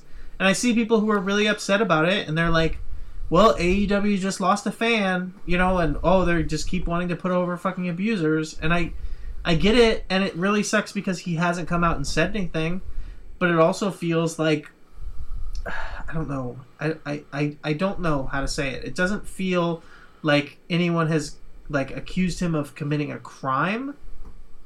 So it sucks to be like, well, I'm sorry, you can't do anything about it, because you should be able to, and I feel like he should apologize, because I've talked about that I don't believe in the carceral state, and so I don't necessarily think that the end all be all is what is judicially acceptable under the law. Yeah, not everything, you don't believe in punitive justice. Right. So it is kind of just because he can skate by and say nothing I did was illegal doesn't mean that he shouldn't face something and say that he's sorry. I wish that he would. But that said, I mean, I love his wrestling. You know? I mean, like, look, I tried to make my stance, like, on this stuff, like, a little bit clearer when I did the show with Joseph. It's like, if anyone is turned off by anything, like, whether you stop watching wrestling completely because you were so turned off by speaking out and some of the things that have happened, you know, after which, if you don't want to watch certain wrestlers, like whatever it is, like I totally understand and acknowledge that, and I don't think that's like invalid at all. I completely understand. My thing is just like, you know, it's just hard for me to sit there and like make this like hard like moral stand on anything wrestling related, because like there's a seedy, fucked up culture attached to like any kind of media you consume. So like whether you like video games, whether you like makeup, whether you like sports, music, movies and TV, the tech world, whatever like with podcasting, whatever your thing is, like there's a lot of horror stories and like rampant patriarchy and misogyny going all through these cultures and all through these like mediums of entertainment. So like it's hard for me just to sit there and like, you know, like and like look at wrestling and like slap wrestling on the wrist and be like, oh, bad wrestling. Right. Because like, you know, like that's, you know, that's the reality of just like everything that we consume. So it feels like weird to me to just make that stand when it comes to wrestling. Yeah, I mean that's the way to put it. So I will say that this is kind of our version of a trigger warning, I guess, is that we don't just say trigger warning, but we get into an in-depth like conversation about what does it mean to support someone who's shitty. And trigger warning: if you don't want to hear praise of like shitty people, don't listen to the review of this next match. But Cody Rhodes versus Darby Allin. This is phenomenal. I mean, realistically, this is the best. I thought it was the best match on the show. Yeah, I mean, Darby Allin is fucking amazing. Like, we've talked about him a bunch. I fucking hated him for the longest time. I thought that he was just, like, the spot monkey. I was sitting there like, dude, I was sitting there like begging you, like, dude, like you gotta actually watch him. Yeah. And I was trying to sit there and tell you, like, you have to actually watch what he does. You were like, oh nah, fuck him. Like, dude, like really, just watch him one time. And I appreciated what he was doing, but and I knew he was a Buddy Wayne student, which like Buddy Wayne has all of his issues, you know, rest in peace, you know. But like, I was like, this guy just, I don't want to fucking watch this guy kill himself. Like, that was the thing. It's like, I was just like, I'm done with, like, seeing this guy fucking deal with stuff that, I mean, like we already talked about with his background, like, he probably should be dealing with a therapist instead of in a wrestling ring. Like, or like Gabe, or more so like Gabe enabling him. Yeah, well, like, that too. We see like the kind of wrestler that Darby can be. Right. Like we've seen like Darby versus Thatcher, Darby versus Walter, and like other Darby things where he's not being that. Like, if anything, like you can kind of say that Gabe like saw that and was kind of like enabling him. Right.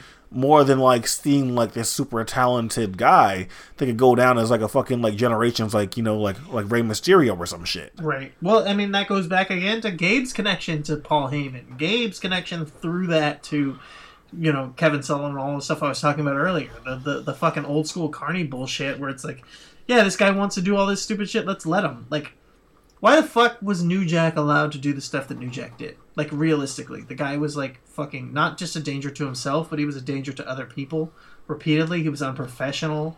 You know what I mean? But Paul Heyman was like, yeah, you know, people want to see this. It's fun. And that was the same thing that Gabe was doing with Darby. And that's why Darby talked about it in the past, where he talked about Gabe kind of taking advantage of him, even as much as, like, you know, he wants to be thought of as, like, this badass, crazy dude. But, like, Gabe did take advantage of him. And, like, let this guy fucking do this crazy shit while he was barely getting paid. And Darby's young. Like, when that stuff was happening, Darby was like 23, 24 years old.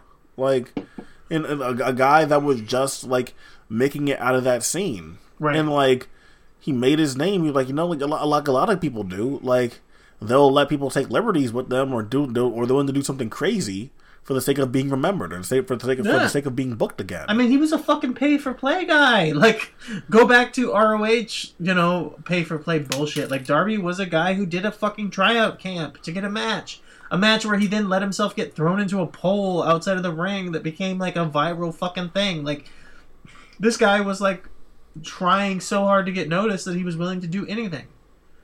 And then you turn around and you have this match, and he's going up against, like, for whatever you want to say about Cody Rhodes, and I get it 100%, like, Cody is a professional. Cody is not out here to take advantage of people. Cody is just trying to, like, realistically, Cody is trying to do the best for himself and for wrestling. You know what I mean? Like, it's not necessarily, like, the other way around. Like, Cody is not thinking about wrestling first. For all the comparisons that, like, Cody might get to, like, Triple H, like, like, for all, like, the narcissism and, like, lack of self-awareness that may happen with Cody, like, I feel like he actually cares about wrestling. Right. Which is, like, more than I can say for, like, a lot of people. And, like, going to praise Cody for a second, this is the best Cody Rhodes performance ever. Yes. Like, pretty, like, easily. Like, Cody was incredible in this. I can't even, like, mince my words. Cody was amazing in this match. And he's had an awesome year. Like, he had the Brody dog collar match. He had the stuff with Orange Cassidy. And that stuff was really good. And here again with Darby, like, Cody, look, when he was sitting there getting all these, like, big grandiose matches, the Dustin big bloody brawl, and the match against the Bucks, the MJF match, the Jericho match, like, I feel like now that he's gotten that out of his system, like, we now seeing Cody at, like, what he's best at. Cody is best, like, being this guy, being, like, that, like, show-carrying presence, that show-carrying workforce that you can rely on, and, like, he matches the energy, like, kind of like Cena in 2015, like, he kind of matches the energy of, like, these lower card guys who are trying to earn their spot. So, like, for Orange Cassidy, like, this shot means the world. So, like, Cody's gonna work like that too. For Darby, this chance means the world. So, like, Cody's gonna work like that too.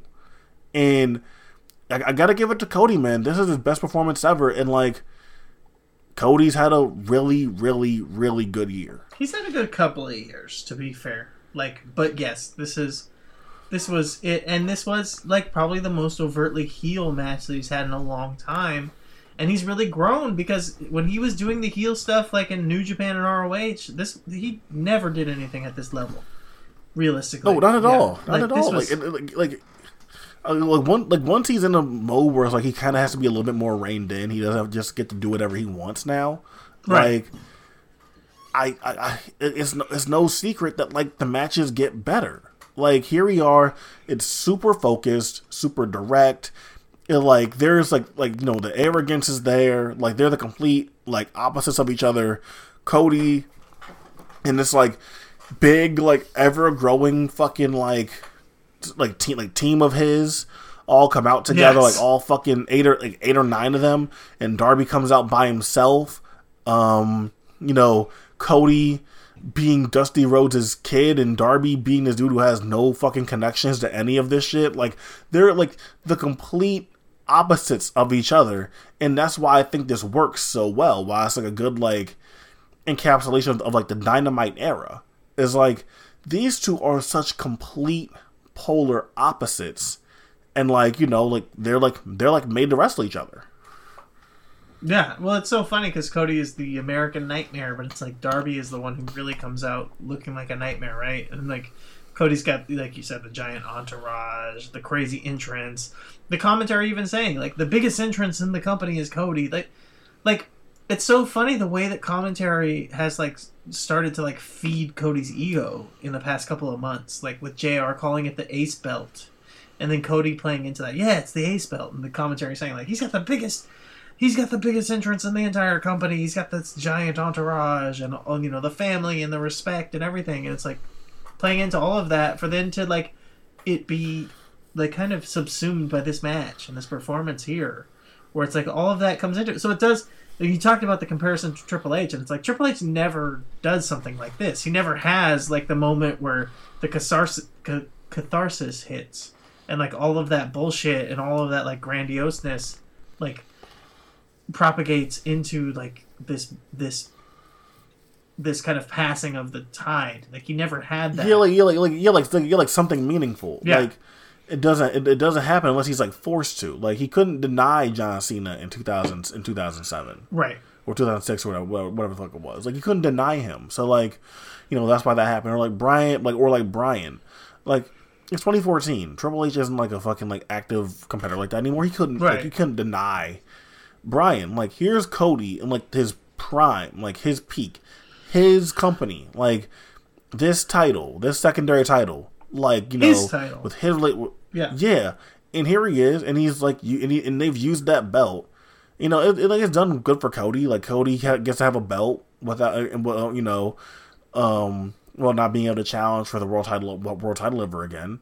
But like he's used that in order to go like make Brody Lee, and then now give this rub to Darby Allin, who's never beat him before. Yeah, and they've told this amazing story between the two, and it delivers. It like it's paid off here.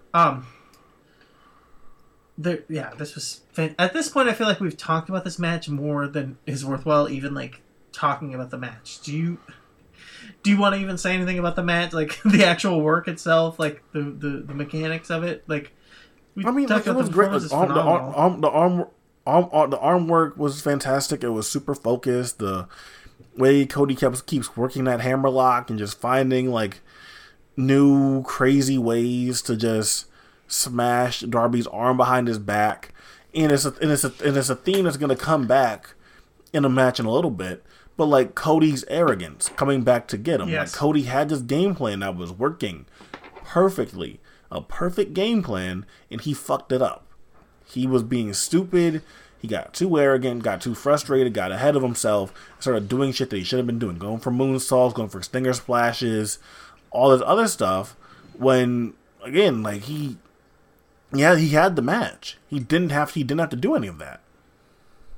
Yeah, no, and there's that. The one thing that stood out to me that I just wanted to comment on from the match was Darby catches a choke, and he's got the rear naked choke on Cody, and commentary is talking about it, and I think it's JR. He's like saying like, all he has to do is fall back. Cody, just fall back, and Cody climbs all the way up to the top rope, and the commentary keeps talking about all he has to do is fall, and he has to go all the way to the top, and it plays into the nature of the Darby character, and it pays the respect to the Darby character that Cody knows.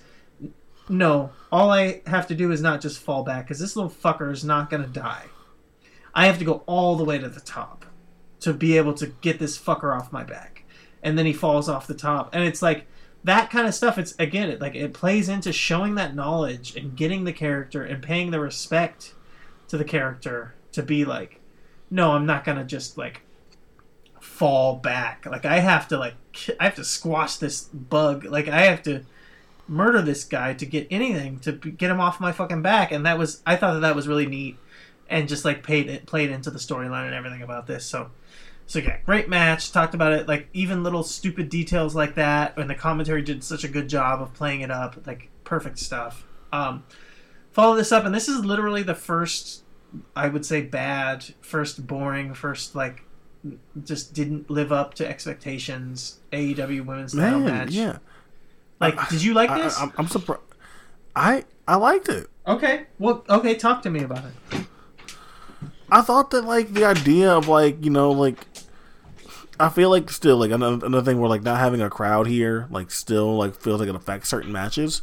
But, like, I like the limb work here. I like Sheeta's selling. I like, how it was a continued thing throughout the match and it just didn't get forgotten. I like the work here a lot. I think as far as, like, the work, this might be like their best work match they've had. Like the problem is, I feel like this like lacked the atmosphere or something. But like I really did think that this was a well-worked match. I can see why at this point in the show, like, look, you've had Omega versus Paige, Cassidy versus Silver, and then Rose versus Darby, like, all in a row. I can see, like, how, like, getting to this match, it could feel like, oh, yeah, this, like, you know, this was a letdown, or this was the worst match, or this, or any of those kind of feelings. But, like, I still enjoyed this.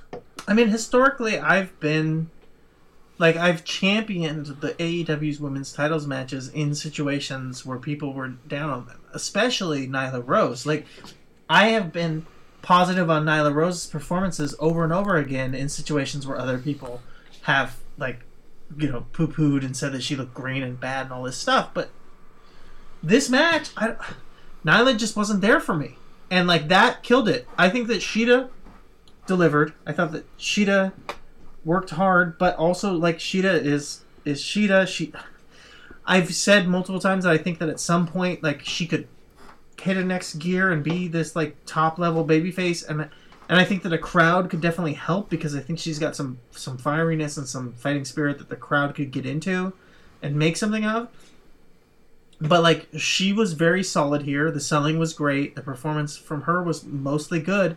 But Nyla just felt off. I mean, she just seemed sloppy at times. She seemed like she had no fire. She seemed like she was, like, going through the motions throughout the match. Like, there was times where just Nyla felt, like, super checked out.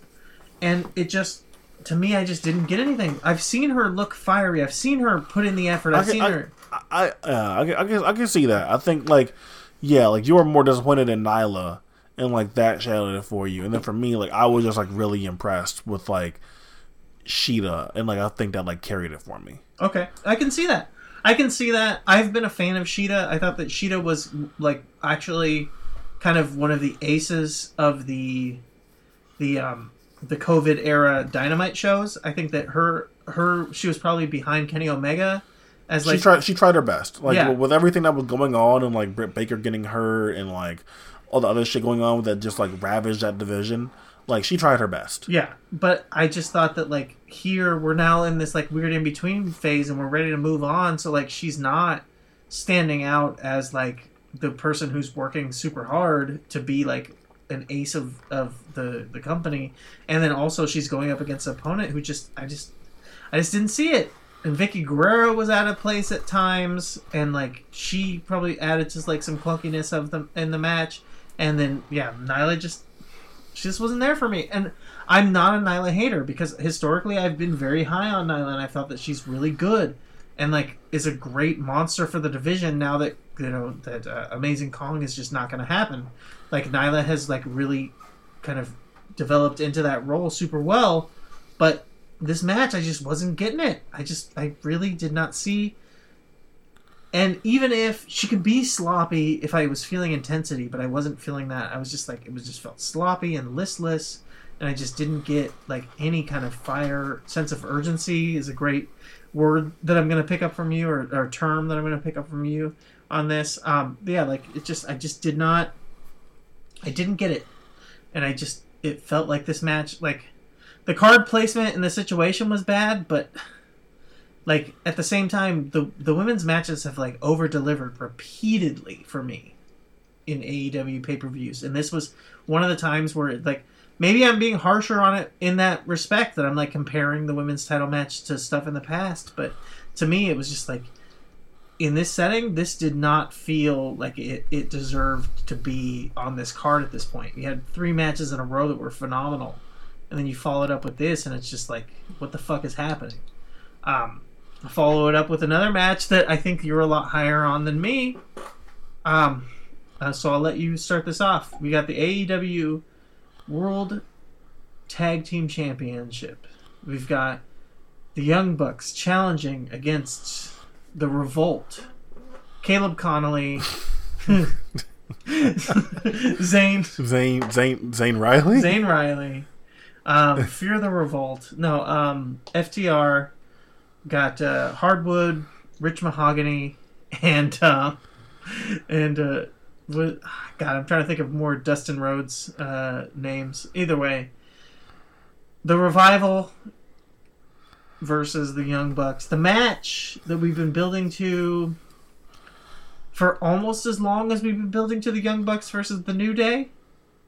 Right? Yeah, pretty much the same time. Pretty close, but not. But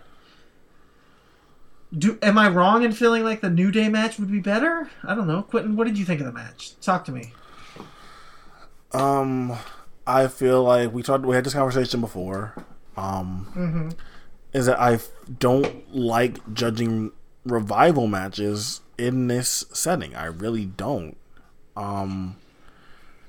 I feel like it's pretty clear that these guys got, like, you know, a raw deal in some cases, or in some case, because like who relies on heat and crowd interaction more than these people in their matches? Like, and granted, like, oh, this is like 1,000 people in there, or in this arena or whatever, but like, still, like, more than anybody, they kind of like rely on that crowd participation and crowd investment.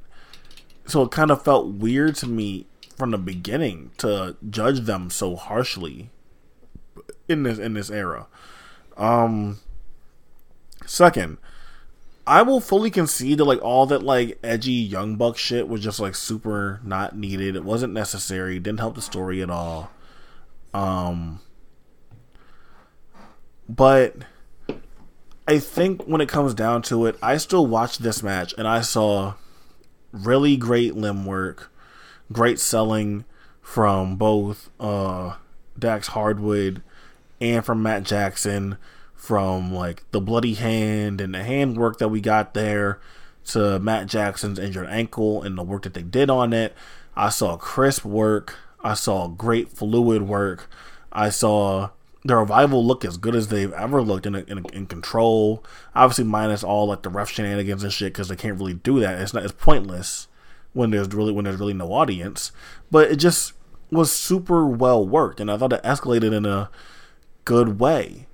Some people have talked about like the finishers that like they did from like other tag teams and called it hokey or whatever. And to me, I get it, sure, but like, to me, I kind of looked at like they were clearly going through like a timeline of like tag team wrestling.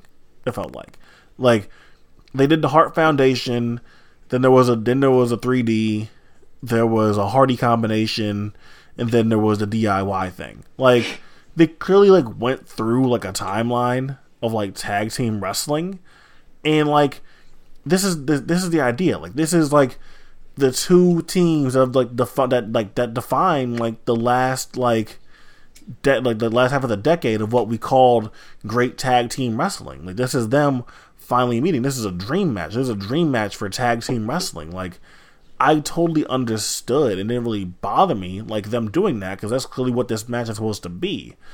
I thought the work. I touched on the work. I thought it escalated greatly, and then I thought the finish was fucking brilliant, man. I thought the finish was amazing.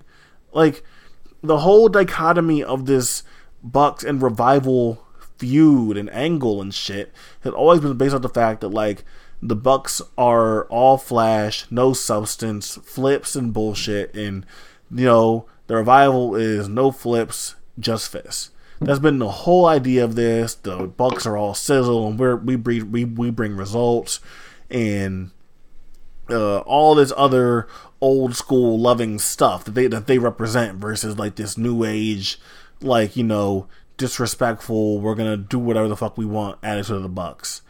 And like, Wheeler has him. Matt has his shoe off. His leg is fucked. He has him. And the same thing with the Cody match. He just does some stupid shit. He goes out there. The dude does a fucking springboard 450. For what? What reason did you have to do that other than like you got caught? You broke your one rule. You broke your one rule, and that cost you. Like, that's an incredible finish to me. Like, I thought the work was great. I liked all the other stuff, even if some people didn't like it. I understand if someone thinks that this wasn't organic. But like, this was the match of the last 4 years for tag team wrestling. They treated it like it. And if you think it didn't earn it, then sure. But, like, this whole thing was predicated off the fact that you wanted to see this match. And if they lost you along the way, then, like, that's totally fine. But, like, I think that they did what they're supposed to do. So they treated this match like you were supposed to, like you wanted to see it. And I don't know, like, I still wanted to see this match, and everything that they did, like, still landed and connected for me. And I thought it was really well worked. I thought the finish was amazing. All right. Well, before I even get into my critiques of the match, Quentin, how do you feel about this match when you think about the fact that the Bucks were wearing Lakers colors and the Revival were wearing Celtics colors?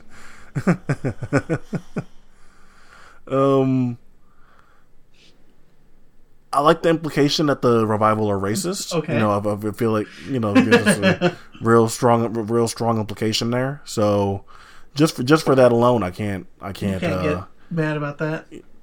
You can't get mad about that. Right. I think they're, yeah. Okay. Well, I was trying to get the summary judgment before I even rule, before I even like present my case against this match. And, like, to be clear, like, look, whatever you say is completely valid. Like, trust me, I get it. Like, I really do. Here's the thing: the tag team tribute stuff doesn't even bother me, because the only moves in the match when it comes to like tag team tribute that weren't authentic, weren't like things that these people do, was the 3D. And realistically, that's it. Honestly, everything else. They did a Hardy combination. No, but the Young Bucks do Hardy that. Combination. They have done that in the past. That wasn't. This isn't the first time they've done this. The only move in the match that is not something that these teams do regularly was the 3D. Everything else is moves that these teams have done historically. So I don't give a fuck about that. Like, I get it when people are upset, I guess, about the idea that, like, this match was like, we love tag team wrestling, yay! Like, that was, and I can get that getting on your nerves. That's fine. It feels like a thing that, like, it gets on your nerves if you haven't really watched the match, though. Right. You know what I mean? Like, it feels like a thing that's like kind of like the entire like Will Ospreay Ricochet debate, right? Like, from a few years ago, it was that everyone's sitting there shitting on this match and like looking at the gifts. Okay, well, cool. If you watch the match, you realize they're hitting the shit out of each other. They're hitting each other really, really hard. Right. And the other thing was the DIY spot, because no one does the DIY spot regularly. You know, like, so the only thing. But here's the thing: is like we do at least have the famous Toronto match where like they did the finisher training. Yeah, they did. And they did do that. Yeah. So.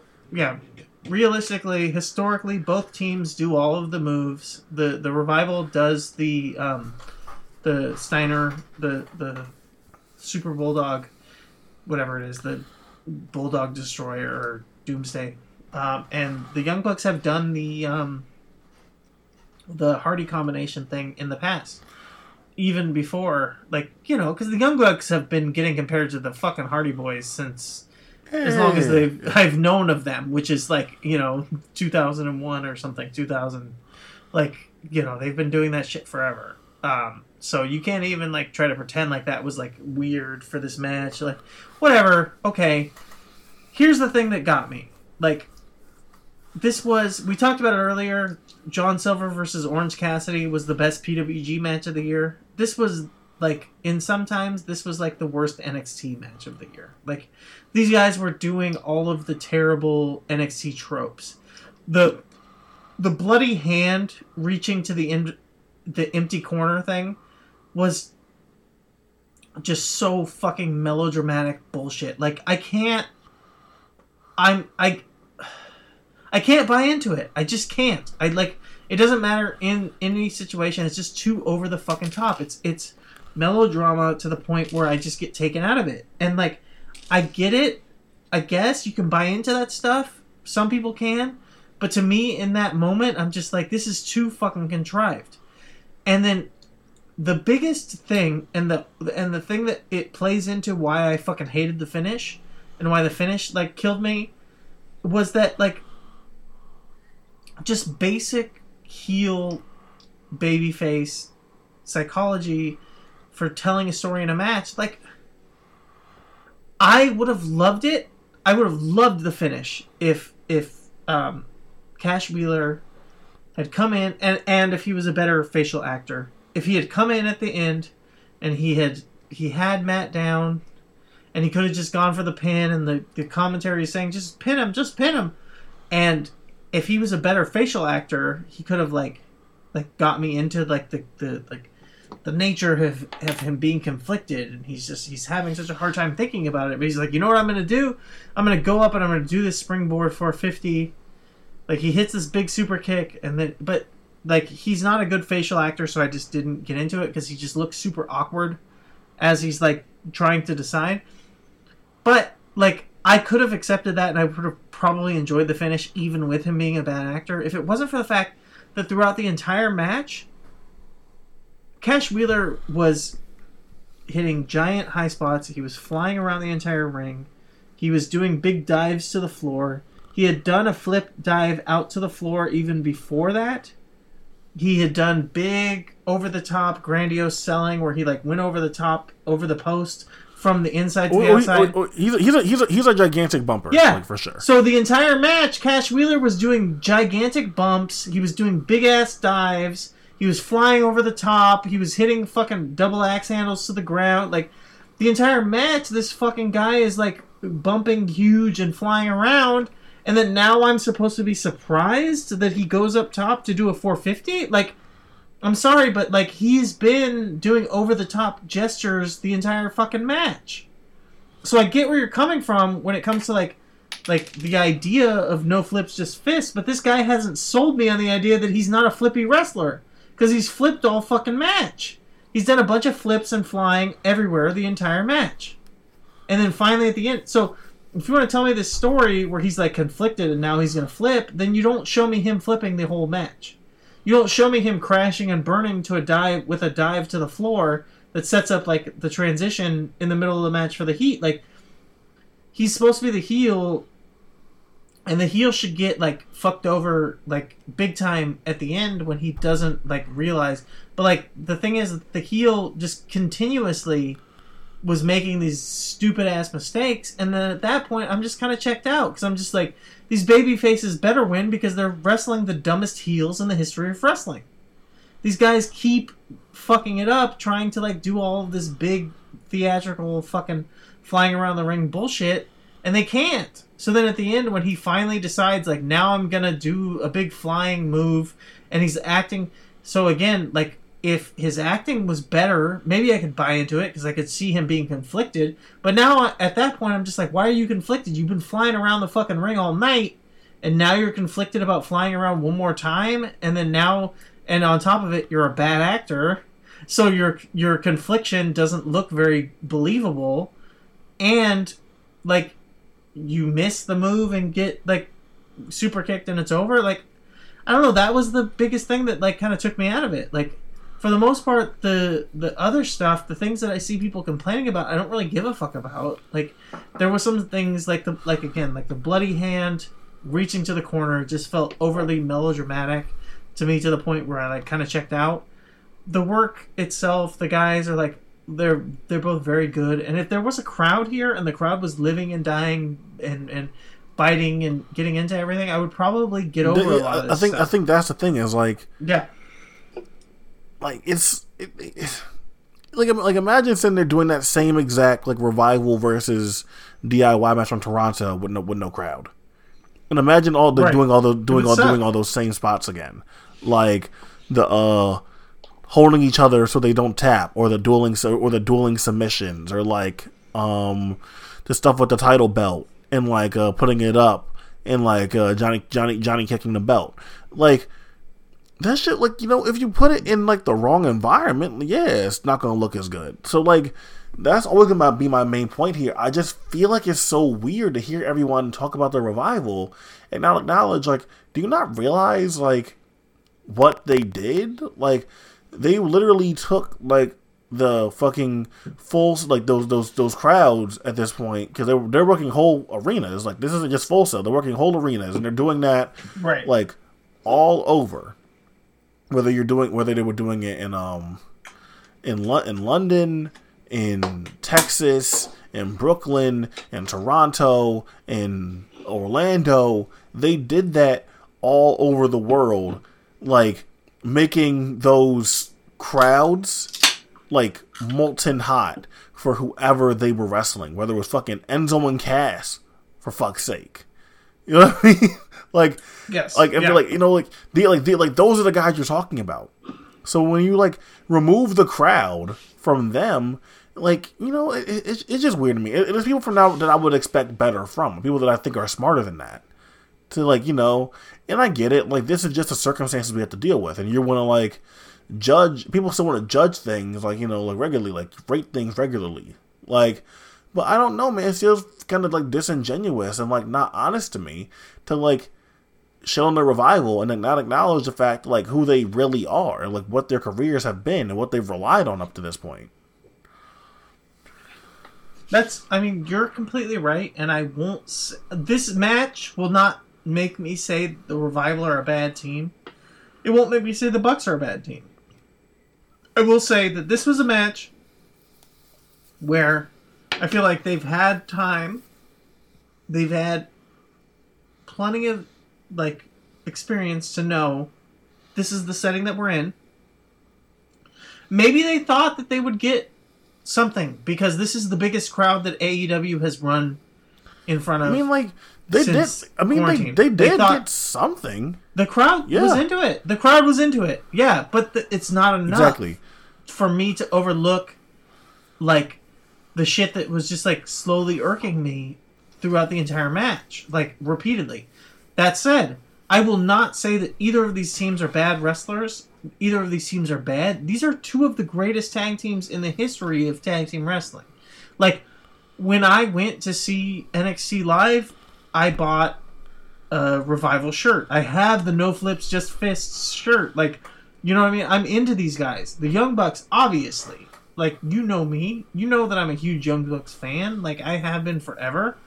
That said, like, this match has been building for fucking 4 years, and it's a shitty situation. And if this match was in front of a crowd, a lot of the stuff that I'm picking apart would not have mattered because the crowd would be so fucking hot that who cares?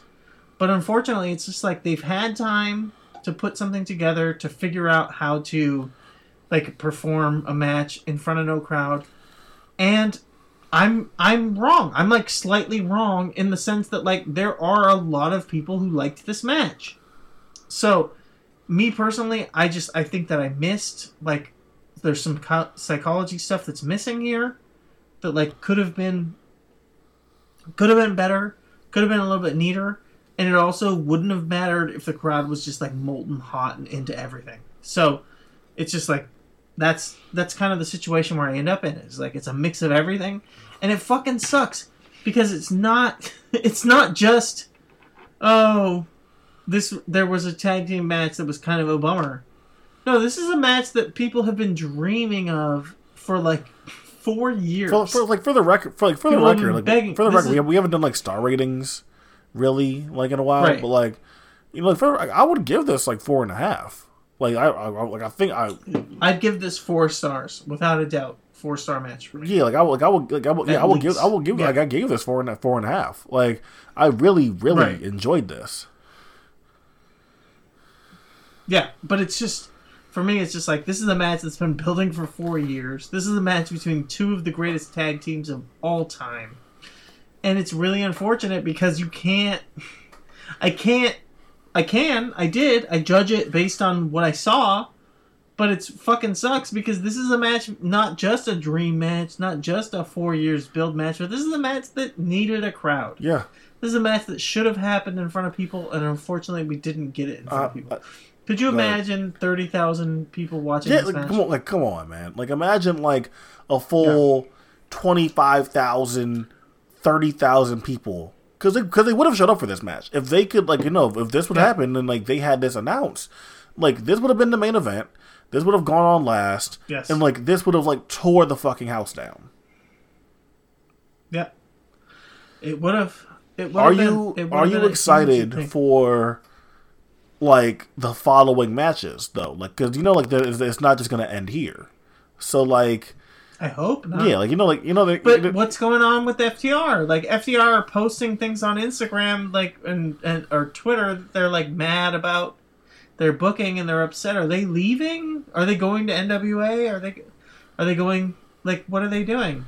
I don't know. I feel like they kind of like, I remember the promo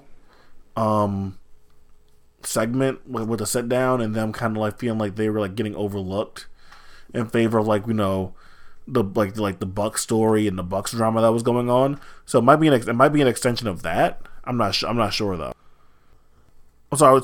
I was just going through the Twitter to sit there and like see anything from FTR, and like I don't know, it is kind of weird. Like it's like saying like physically and emotionally drained. Everyone who's been been on this ride with us, thank you. Top guys out. You can now rejoice. Good night. Like I don't know, man. Like.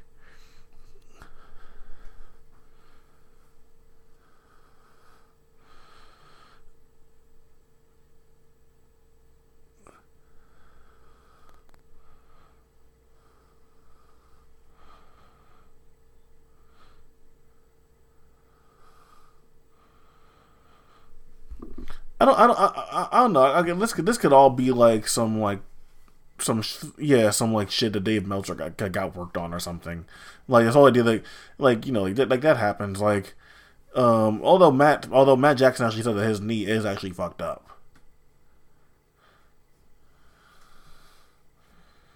Yeah, like BTE, like he actually BTE Matt double like no, like people were asking like there's a work or whatever. Like no, like he went into detail and like no, like my knee is actually fucked up. Right. I don't know. Anything else on this match, or should we move on? Could we move on? We can move on. Matt Hardy, Sammy Guevara. Matt Hardy murdered Sammy Guevara. Did this suck or was it good? I didn't like it. It was fine. I guess it was fun. Obviously, nothing's ever gonna touch the fucking shit going all across the Jacksonville Stadium. But like this was fine for everything. It was fine, fun. But like, I want Sammy to move on from this. Me too. Like. That's my main thing. I want Sammy gone from this. I think that was the ending here, like definitively ending Sammy and like putting him in the trash can like that and fucking him up so bad. Like I think such a definitive end means like hopefully like we get something new with Sammy. Yeah, but what do you do with Sammy coming out of the next match with Jericho versus MJF? If MJF wins, which he does, he joins the Inner Circle. Wardlow's in the group. Sammy doesn't want MJF in the group. So where do you go with Sammy from here? I think that Jericho could start taking a like. Remember, like Sammy's always kind of been Jericho's little buddy. Like, so I could see Jericho taking a liking to MJF, and like that, and like Jericho choosing MJF over Sammy. I guess that makes sense. I can see something like that playing out. But to move forward, to go to that match then, Jericho versus MJF. Again, I don't know how the high man like with Shida and Nyla or with FTR and versus the Bucks, but like I thought MJF versus Jericho was like super well worked. Yeah, I mean, I really enjoyed this match, like for the most part. But I'm just like. Leading into it, I was just wondering what you thought about where does Sammy go from losing definitively against Matt Hardy into super definitively into getting just like now he's connected to the losing side of this match, kind of because he was the guy who didn't want MJF in the Inner Circle, and then MJF gets it. But yeah, this match kicked ass. Like I don't know, give me your blow by blow. What did you think of the match? I mean, the selling here from Jericho, like, you didn't expect this. Obviously, although, like, MJF's whole thing is, like, he works that Fujiwara armbar, is that I thought the arm work. I thought the arm work was good. I thought that Jericho sold it well. It was kind of it was all right to see like Jericho working babyface, somewhat. Getting to do like a comeback and everything, and still like throwing little things like eye pokes and still like had like little heel tactics there, and then eventually when it broke down and then trying to out heel each other. I like the fact that like it didn't just go for the straight up Eddie finish where like they get to where the whole disqualification happens. I like the fact that MJF did the Eddie spot, but then ended it with a roll up, like still getting the pin. Like it's not enough to get like to get the disqualification. You still want to give MJF the actual clear win over Jericho, and for that I really enjoyed that little subversion of how they usually do, of how that spot usually happens. They did a really good job here playing like the heel versus heel side of things was like really slight. It wasn't like over the top. It was really mostly just on the finish, which is like the Jericho got out healed on the very finish, like the very end. Yeah. That like did really well. And then for most of the match, Jericho played babyface, and like you said, he did a good job. There was a time when Jericho was a phenomenal babyface. It was a long time ago, yeah. But he still can like dust it off a little bit here and there.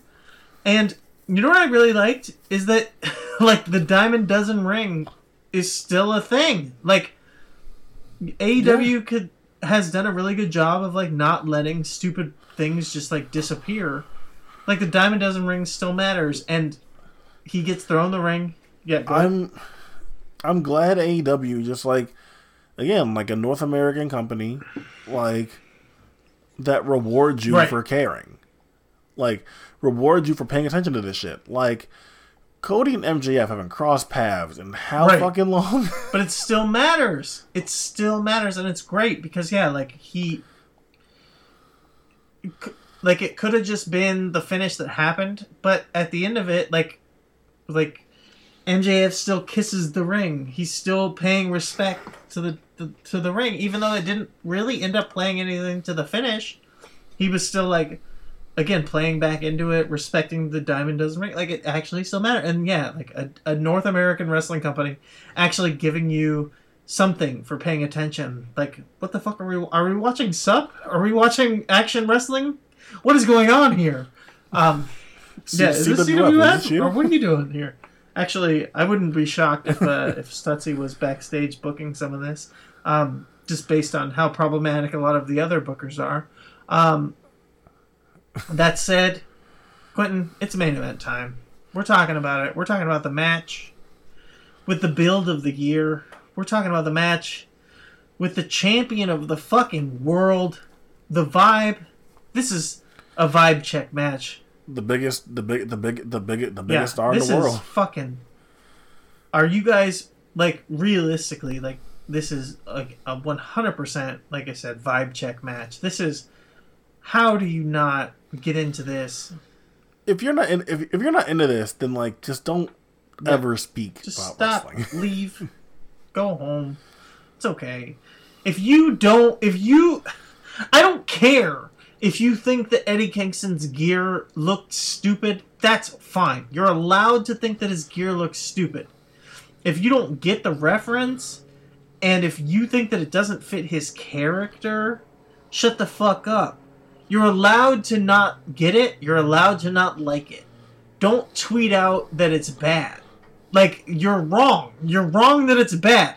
Who said his gear is bad? Like, so fucking pissed off. This doesn't fit his character. Eddie Kingston's not goofy. He should be wearing pants. He should, like, jeans. He should be wearing denim jeans and a wife beater. That's not... He's a real man. And it's just like, shut the fuck up. They've talked about it constantly. How much he's obsessed with the fucking 4 pillars. Like, oh, it's fine if you don't get it. You're like 100% allowed to not get it. I'm not a gatekeeper. I don't think that like it's bad. But don't tell me that it doesn't fit his character. Don't tell me that it's bad. Because it's not bad. It's good. And it does fit his character. You're just not exposed. That's okay. That's okay. You're allowed to not understand it. You're allowed to be confused. But don't try to fucking correct me and tell me that it's bad. You know what I mean? Like, that's the thing that drives me crazy. Like, Eddie Kingston is out here. And on top of that, they've already been putting over that he's Irish. So he's just wearing the green, or for the Irish. For his Irish side of the family. So just, if you don't get it, just accept that part. That he's an Irishman and he's wearing bright green for his Irish heritage. This is like, yeah, the biggest star in all of wrestling is out here and he's wrestling Jon Moxley. No, but like PWI number 1, the guy that I've been talking about for how fucking long, that he's gonna like get the mall goths and the Hot Topic kids to also be into UWFI. Dude, like, again, like I was talking to Brock about it earlier. It's just like, dude, like, it's so crazy to sit there and watch this match and then look at it. It's like, dude, like, I remember watching this guy when he first showed up in FCW, and when we're watching his promos and him still, you know, not having any facial hair yet, still being like super young, and then just watching him immediately as soon as he walked in FCW, just like changing the entire complexion of this developmental territory into something that like became must watch. Like, he did that. Like, he single-handedly was like making me watch FCW shows because I wanted to see Jon Moxley. Right. like, and I was aware of him before that. Like, I'd already like seen him in other places before that, but like still, like, the idea like this person held that much gravity that like he was the reason why I even started watching closely like fucking WWE developmental territories. And like to see that this person like 10 years later is like the guy in wrestling, the wrestler, the like you could argue the best wrestler in the world, either way the hottest wrestler in the world, the biggest star in the world. Like, that's him. And he feels like it. He walks like it. He talks like it. Like, he embodies that shit.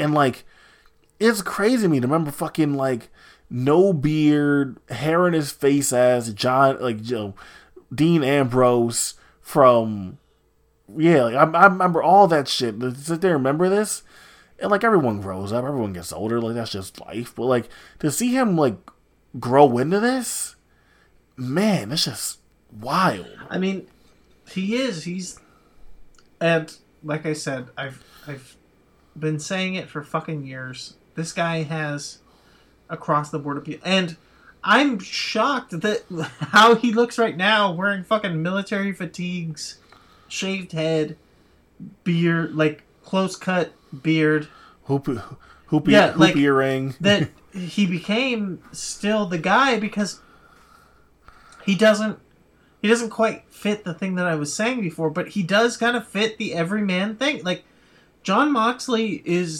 has been historically, and seems to just get it. This is why he works, and it's the reason why I like don't get why he is the way he is now, and why I don't 100% am like in love with who he is now, is because he is an everyman. There is like very few people who just like they get the zeitgeist and are able to completely like kind of like suck it in and like be able to like mirror it back to the people around them so that they can like see themselves in him. But Jon Moxley, yeah, dude, I'm 23. Like, for me, like, and again, like he's like got compared to everybody over the course of his career, but like watching Moxley right now, it feels like to like, you know, like a lesser version of what watching Austin must have felt like at the time. Like, that's what he feels like to me. To people like that are gonna be in my age and we didn't get to experience that. Like, this is what like must be like what like watching Austin felt like on some degree. No, definitely.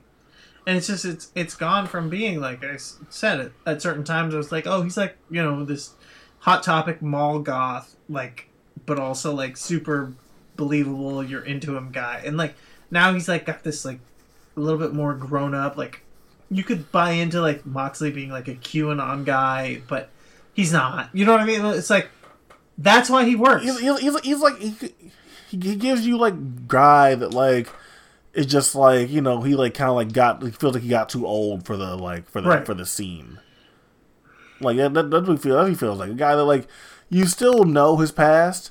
He's like very open about his past, but like he feels like a guy that like, yeah, you know, that's like, oh man, I used to be in a hardcore band, but like, you know, I grew up. Exactly, and that's why he works, because he's like he's believable. Like he's cool. He's still believable.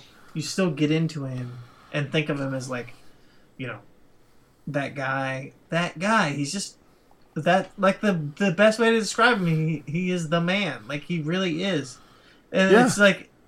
He's the it's fucking very man. rare that like a wrestler really is able to like transcend everything and be the fucking man, but like Moxley is the man. I don't know, going into this match I really talked myself into like Kingston could win. There was no reason that I could truly believe that would make you like, why not put the title on Kingston, honestly. Moxley has already had a solid run. You guys were super adamant about that in the chat. I was like, I talked myself into it. I hear you guys, but like I hear you guys, like you realize this is like Moxley, right? I got it. I get it. Yeah. Like you know, this is really, you know, this is Moxley, the guy that like has been incredible, a guy that like, you know, they've put all this effort and stock in the building, like. This is who we're talking about here. And you think he's going to, like, lose to Eddie Kingston? Not there's anything wrong with Eddie Kingston, but it's just like this is, like, the guy right now. And, I mean, he is. But I could see just swapping the title, even if it was quick, giving Kingston something to make him, like, feel more legitimate. He's a former champion for the rest of his career. He's, like, you know what I mean? Like, I could have bought into it, and there was no reason not to do it. I guess when it really comes down to it, we've talked about it, and there's a lot of bullshit reasons. There's a lot of, like, weasel reasons that you could say why you wouldn't do it, and, like, I could definitely buy into it, and people would like, accept them for the most part, even if you still think they're kind of bullshit. But I think the main reason, and it's, like, it might still be kind of stupid of a reason, but I think the main reason that I honestly personally accept, and I get it, is that if if Eddie Kingston had won this title here tonight, Eddie Kingston is a babyface for the rest of his career. And exactly. I don't think that they want Eddie Kingston to be babyface, because he is the top heel in the entire company. I think they want him as this like tragic villain. And I think if he wins the title here, there's no way, even when he loses the title after that, I don't think that there's any way that you can ever make him a heel again. And the crowd will always cheer him no matter what he does. And I think that that's like, realistically, that's the only argument that I could truly accept for why you don't put the title on him here. And I do think that he can win the title down the line, and I do think that he honestly should. I do think that Eddie Kingston should win this title at some point, just because, again, like I said, like you need something that makes him not just a guy who talks a lot of shit. He's an amazing promo, and he backs it up in the ring for the most part, but I do think that you can get to a point where you can just write him off as a guy who talks a bunch of shit but never does anything, and that's why at some point he has to win the title. Because then at that point you can't say that he just talked shit because he was the champion, right? But I think that like why maybe Eddie like doesn't get that as much is because Eddie's character is already so vulnerable. It's not he's like Eddie isn't delusional. Like Jericho will lose and he'll make up a whole bunch of excuses, or MJF will lose and he'll make up a whole bunch of excuses, or like, you know, come out there and exaggerate it and be like, oh, he like physically assaulted me and da-da-da-da, like, you know, just like, you know, like ham it up. Eddie's always been vulnerable. So like for that perspective, like I'm not sure that like it really affects him when you're talking about someone that like already makes themselves vulnerable. Right. That's fair. But I just think like to be like serious, legitimate, like you like this guy matters it's like a guy can talk a lot, but like I said, like the idea that this guy, he talks, but it's all shit. It's all just, he just talks shit and nothing ever comes of it. I think that's why at some point he should win the title, just to be like, this guy is not just a shit talker, he's also serious. Like that's my only argument for that, but I get where you're coming from for what you say, which is that like he's always vulnerable, and that's why like he always gets his heat back. Like he doesn't have to win ever, and you're always going to take him seriously. But I just think at some point, maybe, we'll see. And like it may not be necessary, but in my mind, I think that you should put the title on him at some point, just to like make that clear that he's not just a guy who talks. He's also like has something. He's also serious. What do you think about the match? I fucking love seeing someone who is the top champion in a giant company, the number 2 company in America, being able to bring this kind of vibe, this kind of violence, this kind of aura to a match, this kind of everything. And I see people who are upset and they're complaining that like this was stuff was too far, or they don't need to see this. But like for me, I need to see this. I need to see this. I need to see wrestling be taken to this level. Thumbtacks, barbed wire, everything that we get in this match. I still think we don't even really get that much. We don't go over the top here. Yeah, like we're not even. I don't going see crazy any light here. tubes. Like I didn't see. We pretty much did like basic like Jimmy Havoc shit. Like I didn't see glass. I didn't see fire. I didn't. We had some thumbtacks. We had rubbing alcohol and barbed wire. I think there was glass last year, yeah, I right? think there was. Yes, with Moxley and Kenny, they had some glass. But yeah. Yeah, I think I remember someone being dragged on glass. But yeah, it's just like people who act like this is taking it too far. I'm just like, I don't see this as too far. This is like keeping it very safe. Like, Or like, if this is too far, like I want to know like what other like hardcore matches have you seen if you think this is too far? Because like, what is your standard for hardcore matches? Like just tables and chairs, like kendo sticks? Because like. Cause like then that's like that will just definitely color your perspective. But like again, if you're familiar with like any kind of like hardcore wrestling outside of WWE, like this is basic thumbtacks. It's like thumbtacks and some barbed wire. Pretty these basic. Guys built. I mean, that's the thing too, is that this was a storyline psychology match where they built to it. They didn't just like go out here and start carving each other up. They went through it. They did suplexes. They did throws to the floor. They did, you know what I mean? They didn't do arm ringers and all this stuff, but they pretty quickly went from like a wrestling match to turning it up to ultra violence to weapon, you know what I mean? Like, but they didn't go out here with like no rope inferno deathmatch, flaming double hell piranha. You know what I mean? Like they came out here in a regular-ass match, they started it out, and then they started brawling around the building, and then they started, like, introducing more and more weapons, more and more violence, and, like, everything built intensity over and over again. Like, even the stuff with the barbed wire, it was like, Eddie introduced the link of barbed wire, but he didn't, like, actually use it, and then eventually John grabbed the barbed wire and used it for the bully choke. So it was just, like, it just repeatedly was building. And so like again, I love having a world champion, a top guy who can bring this kind of vibe and bring this kind of like violence into a match, and you can buy into it, and it's not goofy, there's nothing about it other than like this guy is like the best wrestler on the planet and he's your champion. And he can bring this kind of level of violence. He can also bring like shoot style. Again, like he can bring UWFI stuff. He can do everything and be believable in every setting. And like I really enjoy seeing the top guy be able to do that. And so this match was just like part of that. It was part of that story where it's like Jon Moxley is his best all around. He can do anything with anyone. So yeah, I think we're missing this. I really do think we're missing this kind of like wrestler, and luckily we have it in John. So I honestly hope that John beats Omega. Like, a lot of people are talking about Omega. Oh, clearly Omega's going to win the title. I kind of hope that he doesn't. I hope that John keeps the title from Omega. I mean, yeah, but at the same time, like, you know, Kenny, like, he did lose last time and all that other stuff. Going back, like, I like the idea that, like, King, like, kind of gassed himself out. He did everything he could. Fucking, like, Uranagi onto the tax. Like, he's done everything that he could. Like busted Moxley open. Like, he gave it his best shot.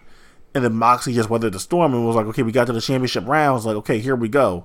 Guess what? You can't hang with me right now. And like, you know, if you want to keep being so stubborn, then cool. I'm going to get this barbed wire and I'm going to choke you with it.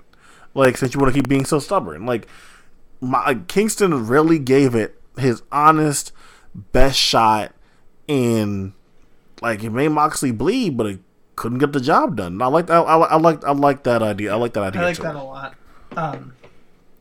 This was clearly the main event. Everything throughout the entire night felt like it was leading to this. You know what I mean? Like, it didn't. There wasn't. I couldn't even say 100% this was the best match on the night. Right? There was probably matches that I enjoyed more. There was probably matches that were better in general. But this was the main event. You know, this was the big deal. This was the match that I was into. I was hooked into from the build. I was hooked into from the violence. I was hooked into from the athleticism. You know what I mean? Like, the drama, everything about it. So that's the other thing too. Like, when it comes down to it, like, you can have matches throughout the night that you think are better. You can have a ton of stuff, but at the end of the night, like, Moxley delivers as the main event, the person that you paid your money for. If you bought a ticket, if you paid on pay-per-view, you got your money's worth from Jon Moxley. And that's another part of why he's, like, the best wrestler in the world. That's why he's the champion. That's why he's the man. You know? I think they pretty much nailed everything. Like, Moxley's the best, and Kingston, I hope this doesn't. I think he's gonna go now into feuding with Pac. I think that's gonna be the move here. They've already been kind of teasing Phoenix leaving that little group, and I could see something like Pac and Phoenix together going up against, like, Kingston and Penta. So I can see that going on. And Kingston's fine. Like, Kingston, one of those guys where, like, the cream rises to the top, right? Like, and everyone's already seen, like, holy shit, this guy has, like, an amazing promo, like, off the cuff. Anytime you need it, he can just cut a great fucking promo and get you invested in something. Like, he's already shown how valuable he is. So I don't fear him, like, dropping down significantly or getting forgotten. Like, I think they know what they have with him if they decide to ever go that way. And even if they don't, like, you know, like a TNT title, like, imagine, like, Kingston versus Darby for, like, the TNT title. Or getting like Eddie versus Orange Cassidy or some shit. Like, you know, like Kingston can still do stuff like that. So, like, he's someone I'm not too worried about. Definitely in this company, at least. Yeah, he's a guy who, again, in AEW has proven and shown over and over again that, like, if you can talk, you're set. And Kingston can talk. So, either way, Quentin, well, I guess we'll close it out for the night. Do you have anything you want to plug? Is there a new Psychology is Dead coming out that I don't know about? No. Other than you should get prepared for us doing our top 50 of the 2010s. I'm not prepared for that, but I'll work on it. Yes. Other than that, no. AEW Full Gear was a smash for me. Really enjoyed it. And then I'll just have some other stuff to catch up on, and we'll see what we do next week. You know, so getting towards the end of the year, a weird fucking year. Maybe personally, I'll put like maybe like a top 10 list or whatever on, like, Brock's blog. I'll see, but yeah, you know, like, it's getting to be that time again. So we'll see if there's even really much to, like, cover as the weeks go on. Because really now we're on the road to Wrestle Kingdom. Yeah, I've been thinking about the end of the year because there's like some people who deserve some respect for this year, even if it's been shitty. So We'll see. We'll put it out somewhere. Either way, that's it. I don't know. Quentin, have a good night. Yeah, you too. Thank you all for listening, and hope you're here next time.